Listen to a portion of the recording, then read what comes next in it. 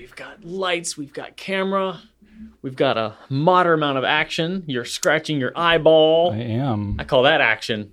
That's what the people came here for. Eye action. The eyeball scratchings. The audio listeners are like, that's why they come here? Did that sound like Brian scratching an eyeball? They'd be like, that sound was too loud in the mic. What's up with Brian's mic?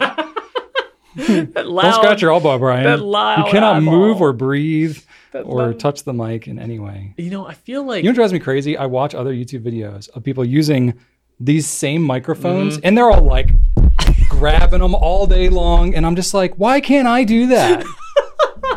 I want to be able to just touch the mic without thinking about it and not be freaked out all the time. You've got other things. Other people touching it all the time. I'm like, this is Fondle not your a weird bottle. thing that I do. This is very normal. It's a thing that's in your face. And you just want to be like, I don't. I never want to touch my mic. maybe it's just me. I don't know. But it's not just me because there's video proof. There's video proof of other people that do it. Oh my God. Anyway. You just made so many audio noises. Well, this isn't the pre-roll, so it doesn't Back count. to eyeball scratching, though. I want to say that I just realized, I think Shannon, my wife Shannon, used to have when she would scratch her eye like this, it would squeak. Really? Yeah, but I think it stopped. I haven't noticed it recently, but I remember I used to make fun of her all the time about her squeaky eyeball. Interesting. I gotta talk to her about that. I just realized, like, wow, eyeball Maybe she's, hasn't been... maybe she's just making that noise with her mouth and trying to fool you. I kind of miss it now. I gotta text her, honey, does your eyeball still squeak? It's a weird thing to miss. It's Yeah, a weird thing to happen. It's a weird thing to miss. Well, she's It's unique and endearing, special I and guess. magical. Yep. Yep. All right. Shall we actually start this thing? Let's We sort of pencast. already have. Yeah, let's pencast. Starting out it up. strong. All right. Welcome, everybody, to episode number 89 of the Goulet Pencast, where fountain pens are still a thing. I'm Brian Goulet, I'm Drew Brown. and we're here from Goulet Pens to deliver this casual and informal, tangential and extraneous, superfluous and extemporaneous fountain pen show where we talk about what's going on at the Goulet Pen Company and in our fountain pen lives. In today's show, we're going to be talking about why people talk about larger nibs being better than smaller nibs, Because they cannot lie. the best entry-level stub nibs, Sturb nerves. how we've maintained our passion for fountain pens over the years, if we have. We'll get into that. I'm just Spoiler kidding. alert, we haven't. We haven't. It's all a facade. Fountain pens suck. We do this purely out of obligation. I'm just kidding. The last YouTube videos that we watched, this was interesting. Yeah. What writing difference that you'll find on a $60 pen versus a $1,000 pen? Like how they actually write. I thought that was a cool question. We may or may not spotlight the Lamy logo. We'll see. We'll see if we get to it. We're starting a bit late on the recording today, but we'll see. If not, we'll do it next time. And we're going to talk about Mother's Day and what went on for the moms in our lives and other things too. So let's kick it off with feedback. Okay. So a bit of not a retraction, but a mention from last time. We read some feedback from Randall, who talked about how he was watching the Pencast while he was refinishing some cabinetry, and the image didn't get up on there. And I was reminded, hey, where's Randall's basement with the drunken goat mural? So I was like, Right. oh my God, I got to put that up. So here it is, Randall's basement, watching the Pencast with cabinetry in process and the drunken animals around a table mural. Nice. Which is brilliant and wonderful and magical and special. So there you have it. Sorry about that omission. I know that's what you came here for. Very important. And then I got a bit of feedback from my friend Lyra Juno, who is a makeup artist. And she commented in regards to our shimmer ink question about whether or not it would come off, like what to do to keep it from coming off the page. Yeah. And because glitter is very prominent in cosmetics, Sure. she's definitely an authority here. So Sure. Lyra's comment was pretty robust, so I have her full comment pinned in the last video, so if you want to check out the whole thing. 88. But here are the high points that I took away. Hi, Brian and Drew, makeup artist here. Glitter will always come off with friction unless sealed with something. Oh. So here are my big takeaways. Okay. Paper texture would most likely have little to no effect on the ability to hold on to the glitter. Okay. Because we talked about like maybe a different texture would help. Nope, Yeah. not It's not, according really, to... it's not really absorbing in any way. Apparently not. Okay. You can spray your papers with something like the Sennelier fixative spray Okay. or other art sealer, and it would probably prevent the glitter's shimmer from transferring from transferring almost completely. Okay. And a couple other people echoed that, saying like there's There's like sealing products. Yeah, like some for, art like sealing. mixed media artists and stuff are using that. Exactly. Kind of stuff So a lot. apparently that could work. Okay. And then finally, she mentions the ink will have a natural ability to hold onto the glitter because the particles are so small. Okay. But because I was thinking maybe different inks could act as a binding it's like agent grabbing differently. onto it. Yeah, when it dries. So she said that's possible. However, even with that, it's not immune to friction. Right. The amount of force from the friction is going to be greater than the binding Exactly. of the ink. So, Yeah. which makes sense. That's why it's not just like flaking off the page as the wind blows. So some inks will have a better Yeah, hold, okay. but no matter what, it's still not immune to That friction. makes sense. Because I think about like some pens when you're cleaning them out, like some of them just feel like the ink is like more like stuck in there. Yeah. You know, they got more grab to them. Yeah. So essentially, friction will always be your enemy when it comes to shimmer inks, Mm-hmm. and it will always come off unless you use some sort of spray sealant. Okay. So there you go. Which is probably not like the most practical thing for just like an everyday journal. Yeah. Type She also of a mentioned thing. that the glitter component used in ink is very likely a cosmetic glitter, just based on the particle size. Like Because how fine it is. yeah, any craft glitter wouldn't be quite as fine. So Oh, yeah. it might be the same sort of stuff. I've used in my own experiments in the past with making my own shimmering ink. I've used mica powder, Mm-hmm. which is really, really fine. It's probably some version of that, and it's like a non-toxic type of thing. Yeah, I would imagine anything like meant to go on your skin would be fine to get on your hands and in your notebooks and Yeah. stuff like that too. So Absolutely. that's probably part of it as Yeah, well. she says they have to use very special stuff for getting around your eyes because the wrong type of shimmer in an eye can lead to Yeah, because it's like some of it's like plastic particles, right? You don't want that in your eyeball. But mica powder's not plastic, I don't think. I think it's a mineral. I think so. Yeah. So I think like there's definitely different types of shimmer things. Yeah, I don't know. Unfortunately, like none of the inks they say like what they're made of, or it's all kind of proprietary. Yeah, So we just don't really know. if you're making your own makeup, don't use craft glitter in it. All right, good to know. All right, and then Jessica says, Drew, my fiance and I loved chatting with you at the Chicago Pen Show. As a certified shy person, I 100% endorse Certified. I 100% endorse approaching Drew at a pen show. He is just as vibrant, funny, and warm in person as he is on the podcast. That's super nice, and I felt a little weird like putting that on here to read it, but I wanted to illustrate just how nice everybody is and everybody has been. Like it is such a delight meeting everybody, and it just like words like that are not uncommon. So like that makes me really happy. Like, can you imagine reading that about yourself that somebody who you met once said about you? Like, That's pretty cool. that is amazing. That's cool. Like, golly, that makes me happy. Yeah. It makes me just light up inside. And So it's a thank you. certified shy person. That's Me first too. certified shy person I've ever heard of. That's I wonder what marvelous. governing body certifies a shy person. I'm not sure. I don't know. The American Association of Probably. Shy People. Probably. You probably have never heard of them.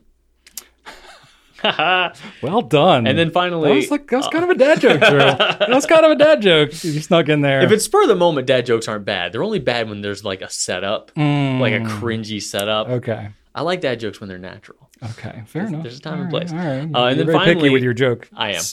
Whatever. You know me and my arbitrary rules, Brian. You do have a lot of arbitrary rules. So, and one other thing I wanted to mention, we talked about some really wild and crazy nibs last week, and did. Brian mentioned like we would probably never be able to sell any of these, and he's right. But I stand by that. you know, Probably never. yeah, probably never. Not like we're not like opposed to doing it. Right. It's just not to expect that is a likelihood. Right, but we are curious.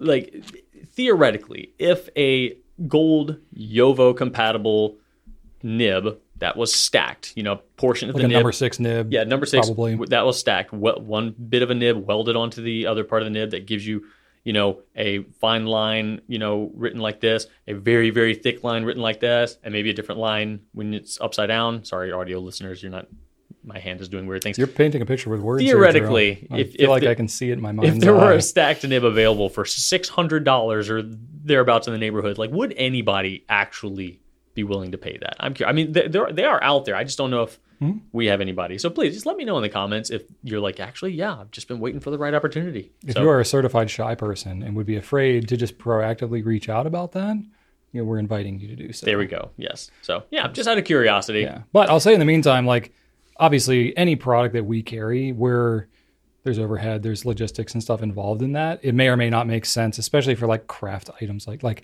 handmade craft items like this. It just may not make sense even if there is some interest.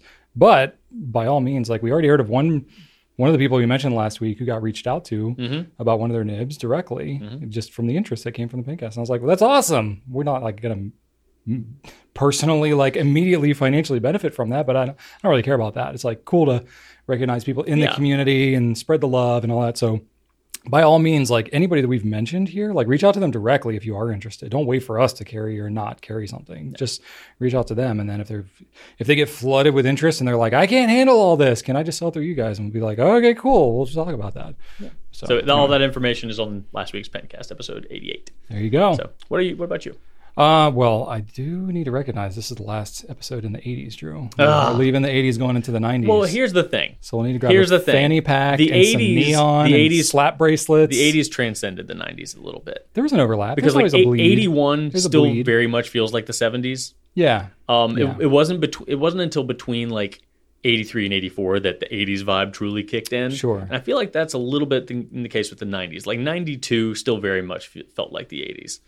Yeah, there's a. I think once you pass 92, though, it's not like once the number changes, everybody in the world is like, all my interests are different now. So I'm comfortable when we pass episode 92. I'll feel like the 80s are truly gone. Do you feel like the 90s really arrived when like grunge started to take effect? Yeah, and you had like flannel and grunge. And the Trapper Keeper. Trapper Keeper was like Lisa Frank was 92, 93. So yeah, that's Trapper Keeper was very 90s. Starter jackets. Yep, that was like 93, 94, I believe, somewhere around there. You had Air Jordans, those were big. Pumps, the 90s. The Bulls, Chicago Bulls were big. Bulls, that was the 90s. Hornets, Magic. Yep, sports games. All the sports games. Yeah, lots of sports happening. Also, the Olympics were bigger in the 90s than they are now, I feel like. I wonder if that's true. I mean, you had the... Figure skating at least was. For whatever reason in the 90s, everybody knew who figure skaters were. Yeah, we had what happened? Nancy Kerrigan. Christy Yamaguchi. All that, yeah. Brian Boitano. This is just because that's when we became aware of them as kids. But I couldn't name any, not since then, could I name a single figure skater. Because you're not Scott Hamilton. You're not in your formative Why do I years know anymore. him? Well, he's a broadcaster now for the Olympics. I had no idea. Yeah, you've seen him. He's around. No, I have not. I have not watched the Olympics for probably ever. Not since elementary school. I definitely don't keep up with it as much as I had in the past. Anyway, feedback. Yeah. Oh, yeah. Is that what we're doing? Okay. Let's start out with Margallo 399. When Brian said, long story short, I confess I dropped my knitting. Gotta love you, Brian. I can't do that, can I? Long story shorts. You can try. That's not what I do. You can try. That's like whenever Drew and I are about to start recording the Pencast, we're like, all right, let's try to keep it short this time. Never happens. It's you like have a good joke intentions. Now. I always have good intentions, but yep. Oh well, not a gift of mine. All right, Jan Math, Idgerist. I can't even pronounce this one. Jan Math. May I politely note why infinitely repeating 1 second time travel is not possible with Doc Brown's time machine? This is in response to your hypothetical with my last zero time. Research involved hypothetical that I did last week. Oh, also someone wrote in because I said that I was unsure if the time machine had a seconds counter. Okay. Someone confirmed that it does not. It is just to the minute. Well, then there's no way you're going to end up on planet Earth if you can't calculate it to the microsecond, nanosecond. I don't disagree. There's holes. There's major holes. Anyway, okay. But if you missed last week, the whole thing was like because it was episode 88. That's the speed at which the DeLorean got up to time travel in Back to the Future. Well, my theory was if you time traveled back to 1 second before you time traveled, would you create an infinite loop because you would just be time traveling back to when you started time traveling and not have any time to change that trajectory. All right, so Jan Math here is going to poke holes in my theory. Okay, so you have to refill energy carriers after each time travel. Interesting. So you'd basically run out of fuel. That's why he got stuck in 1955 because he didn't have any plutonium. Interesting. You need a nuclear reaction to generate the 1.21 gigawatts of electricity. Okay. That's why they needed to hook the clock tower up and use the bolt of lightning. So episode 1, plutonium. Episode 2 to 3 is waste. Okay. Mr. Fusion, a beer can, banana peel. I don't think I've seen this since I was probably 10. So if Doc succeeds in inventing an automatic waste refilling system, there would still be this problem. Okay, number 2, even if the DeLorean had a full tank, 13 and a half liquid gallons. Gosh, this is so much more detailed than I knew was even asking. With an estimated consumption of 8 miles per gallon, the tank would be empty after 6,000 seconds, an hour and 40 minutes at the latest. Okay. So it still runs on fuel. It still runs on fuel. So but the time circuits, the flux capacitor runs on the plutonium or the Mr. Fusion reactor. So you wouldn't create an infinite loop. You would create a loop, but it would run out because you'd run out of fuel. Well, that's even if there was a recurring generated fusion system, which there is not. Is it like a one-shot use? Yeah. Oh, yeah. So if you time travel to 1 second prior, you're gone. You would just use your fuel and that's it. Yep. The car would still run. Okay. Like the actual DeLorean itself. But the time travel around. aspect wouldn't work. Yeah. Interesting. All right. There you go. Thank you for correcting the logic of something that's impossible to happen anyway. But all right. I love that. Good. This is our crowd. My people. I appreciate that. Yes. I will never ask another question about Back to the Future because I will get schooled every day. And then one other thing from MSY Mac. Would you guys consider selling mugs? I saw a picture of one the other day and I'd love one. We have sold mugs in the past. We sold them through a third-party store. We got them through a third-party store. Mm-hmm. We bought them in bulk. We've done both. We've sold them in-house and through a third party. And we've done and they started off popular and then just kind of faded. The popularity died off quite a bit. Yeah. And they were pretty expensive as mugs go. I think they were like $20 or something like that. Yeah, we would try to buy them when there was a Black Friday sale or something, and we'd buy a ton of them and then try to sell them at an okay price. Mm-hmm. It still felt a bit on the pricey side. Yeah. But also we don't ship a lot of mugs. It's not like our process is not really designed around shipping mugs. Yeah, they were in big square boxes. So yeah, it was kind of like a break-even proposition for us. So that's why we went the third-party route, which there's a lot of that around. What it's Zazzle does that, and what the Teespring and those types of things. But I don't know.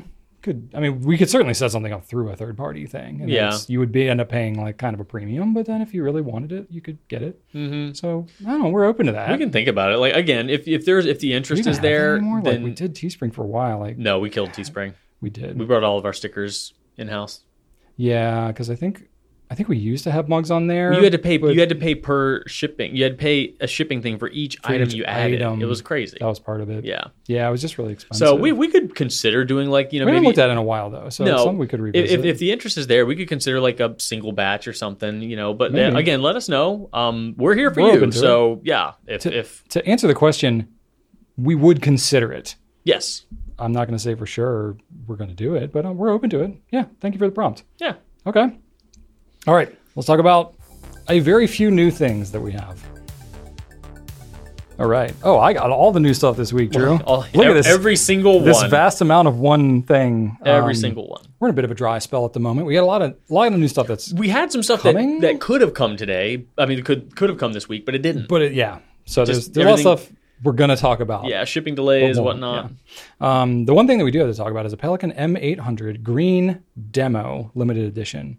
And this is a very green pen. It's a very lovely pen. Green and gold. I mean, Pelican knows their greens. But this lovely. It's like a brighter green than the typical Pelican green. I think so. Because a typical Pelican green is more like a Sherwood green, like a darker one. This is a very vibrant, like a green, like a meadow green. Kelly green almost. Green, yeah. It's like a yellowish. It's got a lot of yellow to it. But very, very demonstratory. I would say I don't know, if you had to guess the opacity, I would say 20% opacity. Yeah, there's the green ink window that Pelican has had before. It's much lighter than that. Right. That green ink window is pretty dark. Pretty dark. You can barely tell that there's something going on. This is not that type of green. Yeah, you'll see. You'll see. Yeah, we've got pictures. You're probably looking at it right now. Gorgeous looking pen though. If you're into green, green is very finicky. I get that. It's not going to be everybody's green, but for those that like this shade of green, it's very few pens that are out there like this, especially with this fit and finish and build quality. Pelican makes great stuff. And I personally like the M800. That's a great all around size for me. I have slightly agree. bigger hands. I agree. I notice a big difference in weight because the mechanism on the M800 is mostly metal as opposed to mostly plastic on the M600. Yeah. So it's not just the pen itself is bigger, but it feels heavier. Like it feels heftier than an M600. I like the 800 as well. Yeah. Rachel likes the M600 more. We'll get into this later, but I like the bigger nib. I think that, I don't need, like the 1000's fun, but it's so much. The 1000 it's a lot. It's a bit much. The It's a 800 is like, and Pelican has such an ornate nib imprint. They got a great looking nib. On the 800, I feel like that just, it looks good on the 600 too. Like they have a great look. They have a great looking nib design on all their Surons. They also have a kind of a narrow nib. So it's definitely, you notice a big difference in the width between the 6 and 8. Like between the 4 and 600, not as much of a difference. Yeah. If it even is a difference. Is it a difference? I can't remember. Do they use the same nibs on those two? I think it's the 2 and 400 are the same size. It's just the 400 is gold, right? And I think the 600 is slightly larger than the 400. Sure. And then the 800 and the 1000. I don't know. I think they're all different sizes except for the 2 and the 400. We don't carry a lot of Pelicans, so it's harder for me to keep. We've carried them in the past. We've carried a lot of special editions, and like I've got a bunch in my collection, but again, we're not using them like all the time and stuff like that. Anyway, but we've got the green demo right now, M800. It's $704, so it's up there. An investment, but extra fine through broad nib. Their nibs are great though. They're extra fines though. They're very wet, I will say. Pelican is like one of the wettest extra fines out there. So if you're used to Japanese extra fines, you're not even going to get anything close to that. You're going to need to get a custom ground, but they do write very smooth though, and a little bouncy too. It's another thing I like about the M800. I feel like it's bouncier. Yeah. And then basically we have a bunch of other random stuff that's coming soonish. Next couple weeks. Exact dates for many of these things, but we just wanted to highlight our coming soon page. Yeah, because we have all kinds of stuff. You can sign up for email lists to be notified as soon as we do put any of these things back in stock. We've got a new Benu exclusive that's going to be coming out. That looks really good. We've got a bunch of Leuchtturm planners and all kinds of other random like inks and stuff like that that are on the horizon. Yeah, we've got a lot of cool stuff. Yeah. So always check out the coming soon page. We've got some stuff on there that's not even coming out for a couple months. So you could see some stuff well in advance as well. And sometimes stuff comes earlier than what we expect. Usually I feel like stuff gets pushed out and comes later, but we try to keep it somewhat accurate as to what we know. But yeah, go check it out. And that's all the new stuff we got. So let's move on to Q&A. Hey! All right. Teased it a little bit before, but we're going to talk about nibbage. Yes. So Margallo 399. Wait a second. Did we just listen to? We did. Margallo 399 is the long story short person. Nice. How about that? A YouTube comment and Very an Instagram. Active commenter. Yeah. And they've got the same name on both platforms. How about that? Anyway, Margallo's coming back to us. Consistency. Asking you, Brian, why are larger nibs, number 6, number 8, touted as a positive? I, Margallo 399, vastly prefer number 5 nibs. What is the deal with big nibs? Objectively, I think it's kind of hard to say that they're inherently better. I think there tend to be some attributes of larger nibs that most people find more desirable, but it is not necessarily always the case that they are such a way. Mm-hmm. Why are they touted as a positive? Why do you think people view larger nibs as an added bonus? Like, hey, here's like what we were saying about the Pelican. Like, the 800 has a noticeably bigger nib. I think there are, I'll get into this a little bit. There are some kind of objective things that could be different on a larger nib. Does that actually make it better though? I think largely it's all about our personal preference. It's not necessarily that like larger nibs make the ink do anything different or feel necessarily different. I think a lot of it is personal preference. Even what like some of the scientific objective things that make them different, still at the end of the day, boil down to personal preference as to even mattering what those differences are. So I think if you prefer number 5 nibs, good on ya. Use them to your heart's delight and just live your best life. Like you don't need to feel bad that you don't prefer number 6 nibs. Like I think it's more just that more people tend to. Just like, it's kind of like the weight of pens. Like, or I was thinking slimness. Like slim pens, some people love them, but there's not a lot of them because most people don't. Right. Yeah. Or like, clipless pens or, like pocket pens or lanyard pens or what, it's like, it's not inherently better or worse. It's just more people tend to prefer or hooded nibs or whatever. Though hooded nibs, maybe I shouldn't have brought that up because those have some other attributes. But anyway. Well, so do larger nibs. Most are well, yeah. We'll get into that. Okay. So I would say with steel nibs, it probably makes not that much of a difference. The overall size of the nib. The biggest difference that I think larger nibs tend to make, especially in gold nib form, is you essentially have more leverage. Like the longer your nib, then the more opportunity there is for the tines to kind of flex out a little bit and for it to feel a little bit bouncier. Yeah. You don't that there is that leverage aspect to a steel nib, but because steel is not a very flexible material to begin with, I don't think it's a noticeable difference, the bounciness of a number 6 or a number 8 steel nib versus a number 5 or a number 4 or something like that. I think if you're really trying to mash it down, maybe you can tell a difference, but in everyday writing, I don't think you really notice a difference. So I think a lot of it comes down to aesthetics. It's just a larger nib. It's just a larger canvas for whatever design is on top of the nib. Maybe just your own sense of balance of the aesthetics of the pen, like in terms of the proportion of the nib to the pen body. Yeah, like how those some that's of those subjective. large Tatchias have the bigger nib. It does look. Or I'm thinking like the Ian Schoen pens with like a number 6 with like a pocket pen. It's like proportionally that's one of the bigger nib to pen ratios that you'll get, right? Does that mean it writes any better or different? Like, no, not really. I think that with gold nibs, you do tend to notice a little bit more. We were just talking about the Pelikan pens, right? So with Pelikans, like when you get to the 800, 1000 nibs, those are noticeably bouncier. And you do get a pretty significantly different feel to the way the nibs write as you go up in size on those Pelikan pens because they're gold nibs and because the nibs are larger. Is that the only factor? I'm not 100% sure. Like, I don't know if the metal is thinner or the wing shape is different or something like that contributes to the bounciness of it. But I think just all else equal, the bigger, the longer the nib, on a gold material, it's going to be a little bouncier, a little softer. So I think that is, but again, that's also a personal preference thing. Not everybody likes that. Some people like really stiff nibs. So it comes down to like, what is your preference and does it happen to line up with kind of where most people are? But yeah, it doesn't necessarily have to, it's not objectively better.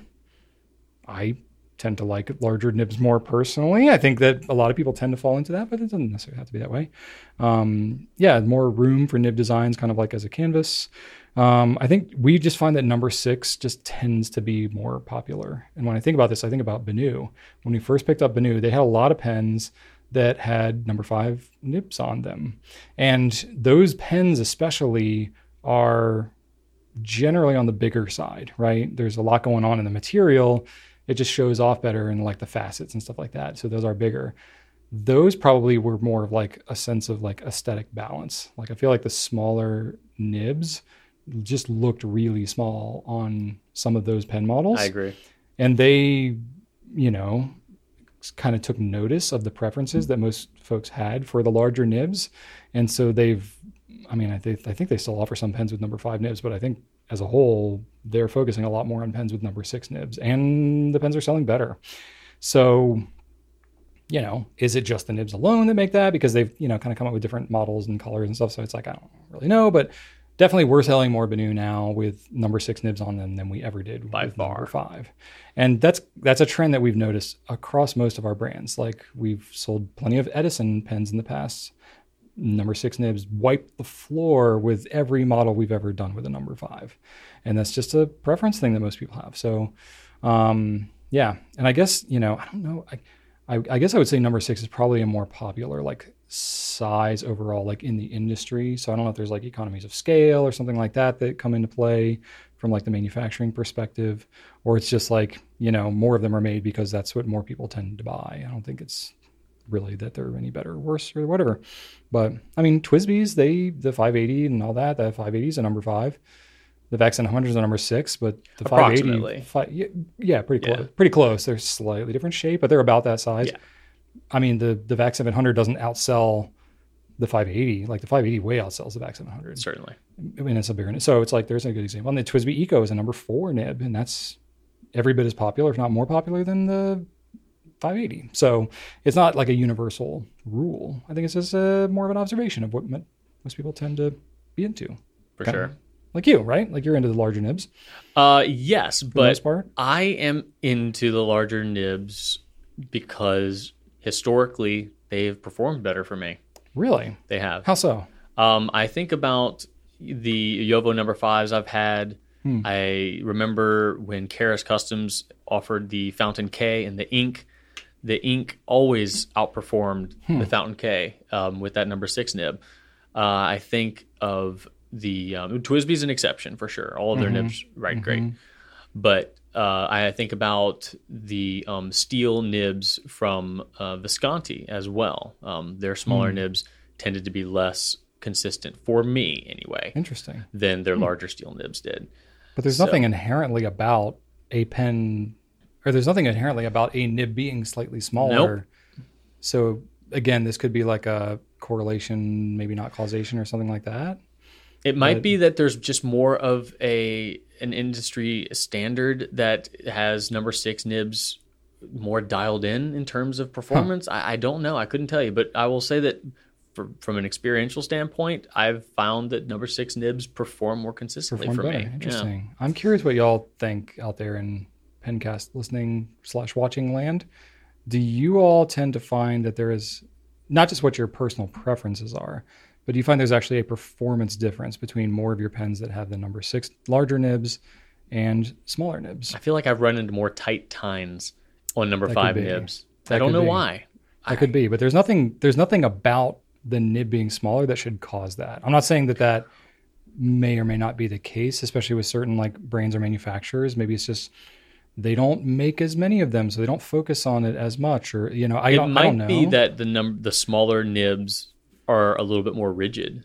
You think so? Which could in terms of like, I have no idea. But it's not that much smaller. No, it's you know not. What I mean? But like, if it is smaller, your leverage is going to be different. So, perhaps this, if there is a spacing issue, it might be a little less forgiving. I have a tough time with that. I think about like a Lamy 2000 or a Pilot Vanishing Point.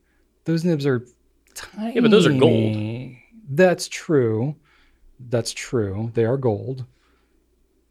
So maybe there's something to that. I don't know. They spend more time on those nibs. I don't know. It is curious. I would like to hear some other opinions. It is curious. There shouldn't be a reason why they would perform vastly different. I agree. But it might be something that just tends to be observable. I think that might be it. But yeah, I'm curious. There shouldn't be a reason. Interesting. Maybe there is a reason. We just don't know about it. Okay. Well, Classic Pencast, we've raised more questions than given you answers and told you that it depends. So there you go. Welcome. You're welcome. Oh, thanks for being patient with us. All right. Drew, I got a nice question for you. A couple of questions, actually. Lay it on me. All right. Should I hit them both up front? Double whammy. Okay. All right. First one is from RJ773. Best entry-level stub nibs. Stub nib. All right. And Jake Wealth says, or Jake W. Heath. Jake Weath. Sorry. I put the L in there. It wasn't there. Sorry, Jake. I'm not trying to make you wealthy. Best, though you may be. I don't know. You don't need more of my tangents. What are you doing? What am I even talking about? Am I asking a question? All right. So I feel like I need to recap now. Best entry-level stub nibs, in case you forgot the first question. And then second one is best pens for 1.5 Goulet stub nibs. Got to keep up with that ink demand. So it's all about stubs. Yes. Okay. You get it. Let me ask. Did you get what you needed through my smorgasbord of words? Jake Wealth's question first. Jake Heath. All right, Jake. I would definitely go with something. So if you're looking to have a good pen that goes with the Goulet number 5, I would definitely go with something that originally has a Yovo nib on it. Like our Goulet nibs, I think that bet.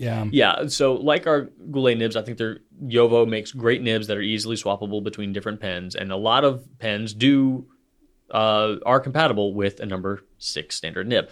However, they do vary a little bit here and a little bit there, and I've found performance-wise, if you put a number 6 Yovo onto a pen that originally had a number 6 Yovo that still has that Yovo-ish feed and housing unit, you do run into fewer variables. And even swapping nibs at all, you're going to have some variables because, this is a controlled leak, and even the slightest difference can make something, feel a little wonky. So that's definitely a best bet. Something like Edison or Franklin-Christoph that already, has been manufactured with the Yovo feed in mind, I think is your best bet. That being said, Jake, if you wanted to take it a step further, now this is not an affiliation, but I've mentioned them before, but the Flexible Nib Factory website actually has an Ebonite Yovo compatible feed and housing unit. Heyo. That if you wanted to make sure that flow was very much able to keep up with the 1.5 nib, that's a great bet. They're only like $20. Ebonite is the bomb. It is. This guy only has like 4 of them on his website, so it's going to be limited. But not anymore. We've now that you mentioned it, we've mentioned before, and he hasn't complained. But Good. And honestly, the picture of his Yovo, the image on the website of his Yovo Ebonite housing has a Goulet nib in it. Hey, so there that's you go. awesome. So that's an option. It is, again, unaffiliated, definitely a third-party hack situation, Yeah. but they work. I have one myself, not this particular one, but I can say that he makes good stuff. Cool. And then going one step further, my next answer for both Jake and RJ here would be that while I do like the Yovo stub nibs, Goulet, Edison, whatever, I will say I personally enjoy the writing experience of the Lamy 1.5 stub more. Really? I found that the Lamy feed, for whatever reason, Get out. tends just to... kidding. I'm so sorry. All right, bye-bye. The Lamy feed, for whatever reason, Blasphemer. seems to keep up with the 1.5 stroke better than I found the Yovo feeds too. So personally, that's just been my experience. I love my Lamy 1.5 nib. I really do. And for a new user to stubs, that's a great option because the Lamy nibs are easily swappable. They're the most affordable spare nibs you can buy. And then if you don't fall in love with it, you can just take it off and swap it out with a new one very easily. Plus, like, I think a 1.5 is one that, like, probably won't be the best, like, everyday nib for most people. No. So I like that as, like, an easily swappable option because Yeah. it's the kind of thing that, like, if you want to write a fancy letter... Or if you want to fill up a page quickly. Yeah, you double can space. throw that thing on Yeah. there, but you're probably not going to want to, like, carry around, like, buy a special pen dedicated to a 1.5 necessarily. So that's why the Lamy nibs are great for that. For sure. And I'll also say that 2 more I think are good for new stub users. One being the Pilot Parallel. The Parallel is a favorite of mine because I think that it is a great training vehicle. Because as you know, Brian, anybody who has written with a Pilot Parallel knows that if you rotate your hand in any way, that thing's going to stop writing. You have to have that, paddle-shaped nib firmly and perfectly on the page to get a nice, even, consistent stroke. So it's great at training you to avoid wrist movement, which even after, a decade plus of writing with pens, I still find myself doing. I got a nib worked on by the nib tailor over at Chicago Pen Show, JC. And he said very politely, "So do you always hold your pen like that?" And I was like, "What do you mean?" Like, yeah, of course I do. But then realized I was rotating, and I am usually conscious of it. What a but polite way to phrase that. he was very polite. Instead Yes. of like, what's wrong with you? Yes. No, he was very polite. But it reminded me that, like, no matter how long you've been writing, you can absolutely be, susceptible to rotation. And it is good to make sure that if you're writing with a stub nib, you have that nice, firm, immovable grip so that you get a consistent stroke and, you don't get any scratchiness. So the Parallel is great for that. And then the Sailor High Ace Neo is also a great choice. It's really affordable, is less cumbersome than a Pilot Parallel. You can fit it in a standard pen case, and It's like 3 inches shorter. I'm just kidding. But right. It feels like it. The Pilot Parallel's ginormous. So it's not as awkward as the Parallel and does come in a multitude of nib sizes and it writes very nicely. I love that pen. I think it's a pretty underrated pen, actually. It is. Yeah, it's a good one. So those are my choices. Lamy, and then Parallel and High Ace Neo. But Yeah. of course, the Goulet 1.5 is great too. Mhm. But stick with an Edison or Franklin Christoph or some other, Carolina Pen Company, whatever. If you have a hand-turned Mhm. acrylic pen, those will fit just fine as well. 'Cause they're usually, most often, that's what pen turners use. They use Yovo stuff. Yeah. So you're probably Yeah. safe with one of those. Yeah, I agree with all of that. I'll add in there the other Pilot stub nibs, not a 1.5, but I like the ones. So the Plumix is not as much of a thing anymore. There are some Metros that have these nibs on them, but the Pilot 1.0 stub is great. They're on a couple of different pens. The Metropolitan is one of them. I really like the way those write, and those to me are good for just kind of starting out with stubs because they're not as drastic as a 1.5, and you can kind of fit them in like a normal 7 or 8 millimeter ruling. So it's a little more of an everyday nib that you can kind of write with. Good point. Like a 1.5 or a 1.1. Lamy 1.1 is a good starter nib too. Any Lamy with My first a nib. starter nib, yeah, is really good too. Those are all good. The Sailor Heist Neo, you got that one covered. TWSBI's nibs are pretty good too. So you can get those on the Eco, Swipe, the Go. There's lots of different ones. Those are all very good and very affordable pens as well. As far as the GPC nibs, so I will say, like, when we started carrying those nibs, we had a lot more pens that benefited from, swapping out. Pens like Noodler's pens and a lot of more Jinhaos and stuff like that. Over the years, there are kind of fewer of those pens that are like more easily swappable. We've pared down our offerings of those brands, and we've also they've become less compatible. Yeah, especially the Noodler's ones are less compatible. Yeah. I honestly haven't played with them in a little bit, like on the Neither have newer I. versions. I can't remember the last time I used one of those. But I remember, like, in the early days, we even did some like heat setting videos and stuff like that. For replacing different nibs and because they have ebonite feeds as well. So they were good for that, but the Noodler's pens only came with flex nibs. So it made sense to have non-flex nib options. But over the years, they got redesigned to be less swap compatible, I guess. Yeah. So it's more out of the box writing, not need to heat set, that kind of a thing. So I think it still can be done, but it may require some tweaking, modification, stuff like that. So it's a little less of a easy to recommend as a first thing. Yeah. Though there are some still Jinhaos that are pretty easy to swap. And the Jinhaos, the nibs are okay, but most of them are only medium or only fine. So it's good to have other nib size options. And the pens themselves are so affordable. Yes, you're basically paying more for the nib than you are for the pen, but then you're getting a better experience. But there just aren't as many of them as we used to have. So, there are definitely we still have our Goulet nibs and we're going to keep offering them as long as people want them. But it's less of a clear, oh yeah, this is amazing. Options is getting you there are a lot of other pens that have pretty good nibs on them already, so it's just more for having more options. Yeah, and also to replace damaged ones. Yeah, exactly, so you don't have to replace a whole new pen. Yeah, good point. All right, next up we've got one from Skohau. Sure. Brian and Drew, how have you maintained your passion for fountain pens, ink, and the accoutrements thereof? The passion can't be missed, so I'm wondering what keeps you excited, both as business owners / management and users. Medium time listener, first time caller here. By the way, love what you do. Interesting. All right. Do we still like fountain pens, Brian? Actually, This is a rather assumptive question. Someone asked us in the lightning round last week if we like fountain pens, and we said yes. I said yes. So we can't pretend we didn't expound. I guess we wetted Skohau's palate here. we can't lie and say we don't like fountain pens because we fessed up that we did last week. So true, we did tip our. All right, we do.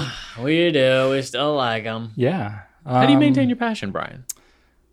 I'd like to say that I do something. I don't really do anything intentional to maintain the passion. It just kind of is there. I consider myself pretty fortunate in that respect.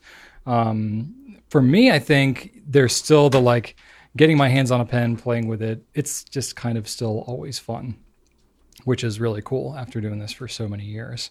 What is also fun and deepens my passion and appreciation in this weird, wonderful world that we're in is learning even more about like the history of the pens and the history of the companies behind the pens, the countries that they came from, and the stories of the founders and the people that work there now, and how the cultural influences certain aspects of the design. And, you know, there's a lot of really cool backstory, and there's passion that runs throughout the whole industry. It's not just mass manufactured, you know, pumped out products to maximize, you know, return for investors, you know, sell maximum number of widgets for the least number of, you know, cost or whatever. It's really a passion driven industry, and pretty much everybody that we see who's involved is doing it because they love it. It's for some reason at some level. So that's pretty cool, and that's pretty inspiring, and that definitely helps, you know, because as in any job or career or whatever, there's plenty of just, you know, overhead and logistics and just politics and BS that you have to deal with filing taxes and doing, you know, reports on accounting and like stuff that's just like not really the reason why you get into business, or the reason why, you know, you love pens, and you're like, I'm staring at spreadsheets and I'm, you know, dealing with things that have nothing to do with actual pens. There's plenty of that happens the deeper that you go into running a business. But for me, like seeing that passion run through at all levels of the business, even despite all that, like just kind of boring adulty stuff, is still really fun. I feel like I get to be, you know, kind of that newbie playing with pens again and not having to think about like the real work part of it. There's definitely like technical aspects of the pens that are interesting, you know, as we've carried more and more pens and gotten into different materials and filling mechanisms and gotten to tour factories and seeing like how they're made and designed, and just gotten our hands on a bunch of them. I just appreciate so much more of what goes into making them and all different types. And so there's like really nerdy aspects of like the technical aspects of the pen that are always something to get excited about.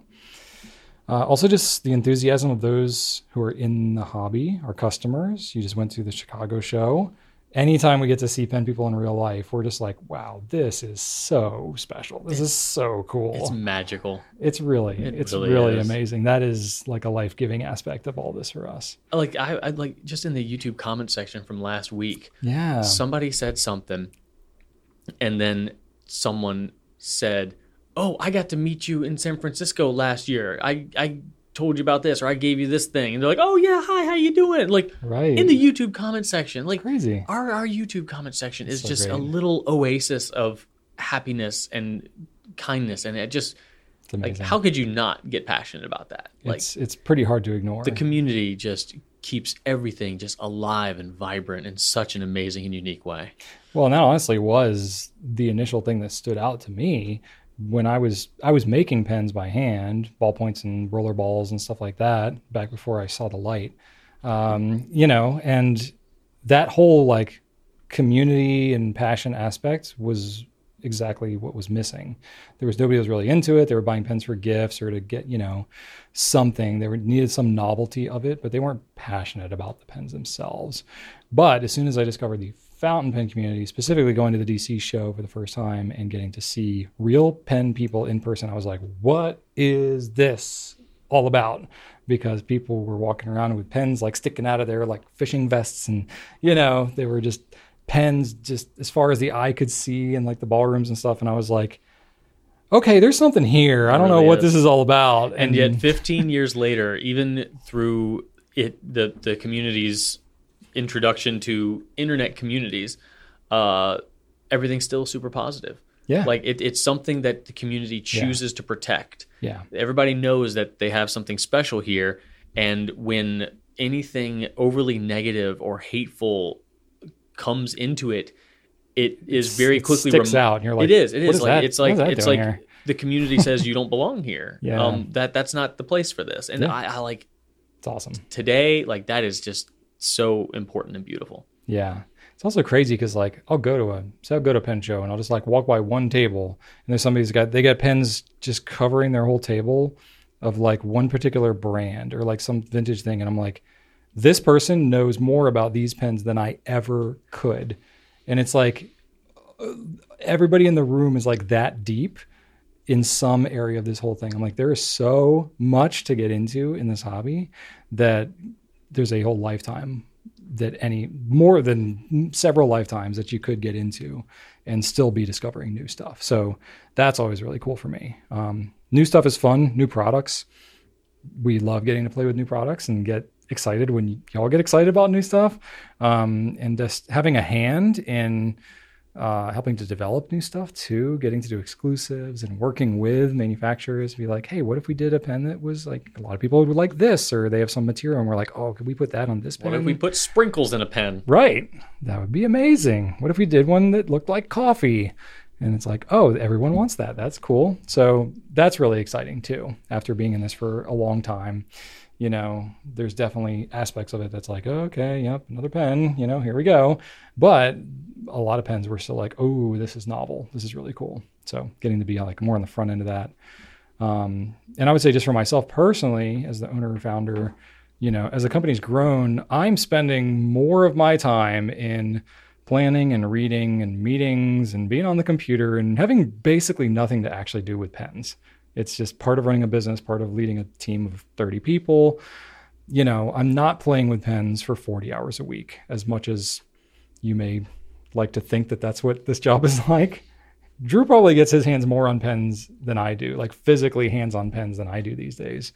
So I'd love to hear what your thoughts are on that. But for me, when I do get to actually like just unplug from all the rest of the business and just get my hands on some pens and play with products, it's still like novel and fun and interesting, just like it was in like year one. You still do all of the nib nooks. I do. Every new nib that comes through the doors, Brian inks up and writes the same thing. So if you go to the nib nook, we've got probably 1,000 different nibs. It's been a lot of nibs up there. A lot of nibs over the years. And every one of them is him. Yeah. For better. So when Waldman came in, you did every one of those. Yeah. That was just like last week or the week before. Yeah. Yeah. So there's always new stuff that does come to Brian for sure. He writes with them, you know, regularly. Yeah. You know. I mean, I definitely write with my own pens and stuff all the time, but like, when new products come in, I always like to get my hands on them and see what our photographers are doing. I'm like, ooh, let me see this one, you know. So that is really cool. But yeah, it's not the majority of my job like it was earlier on, where I was. And I think we're all the better for that. Like there are other things you need to be doing. Yeah, we would have a cap on what we were able to do in this business if I only just wanted to play with pens all the time. You got to keep the pirate ship afloat. Yeah. Once Ellie stages a coup and takes over the business, she'll shove me in a corner and I'll just feed me pens every now and then and I'll be happy. So that's me. What about you, Drew?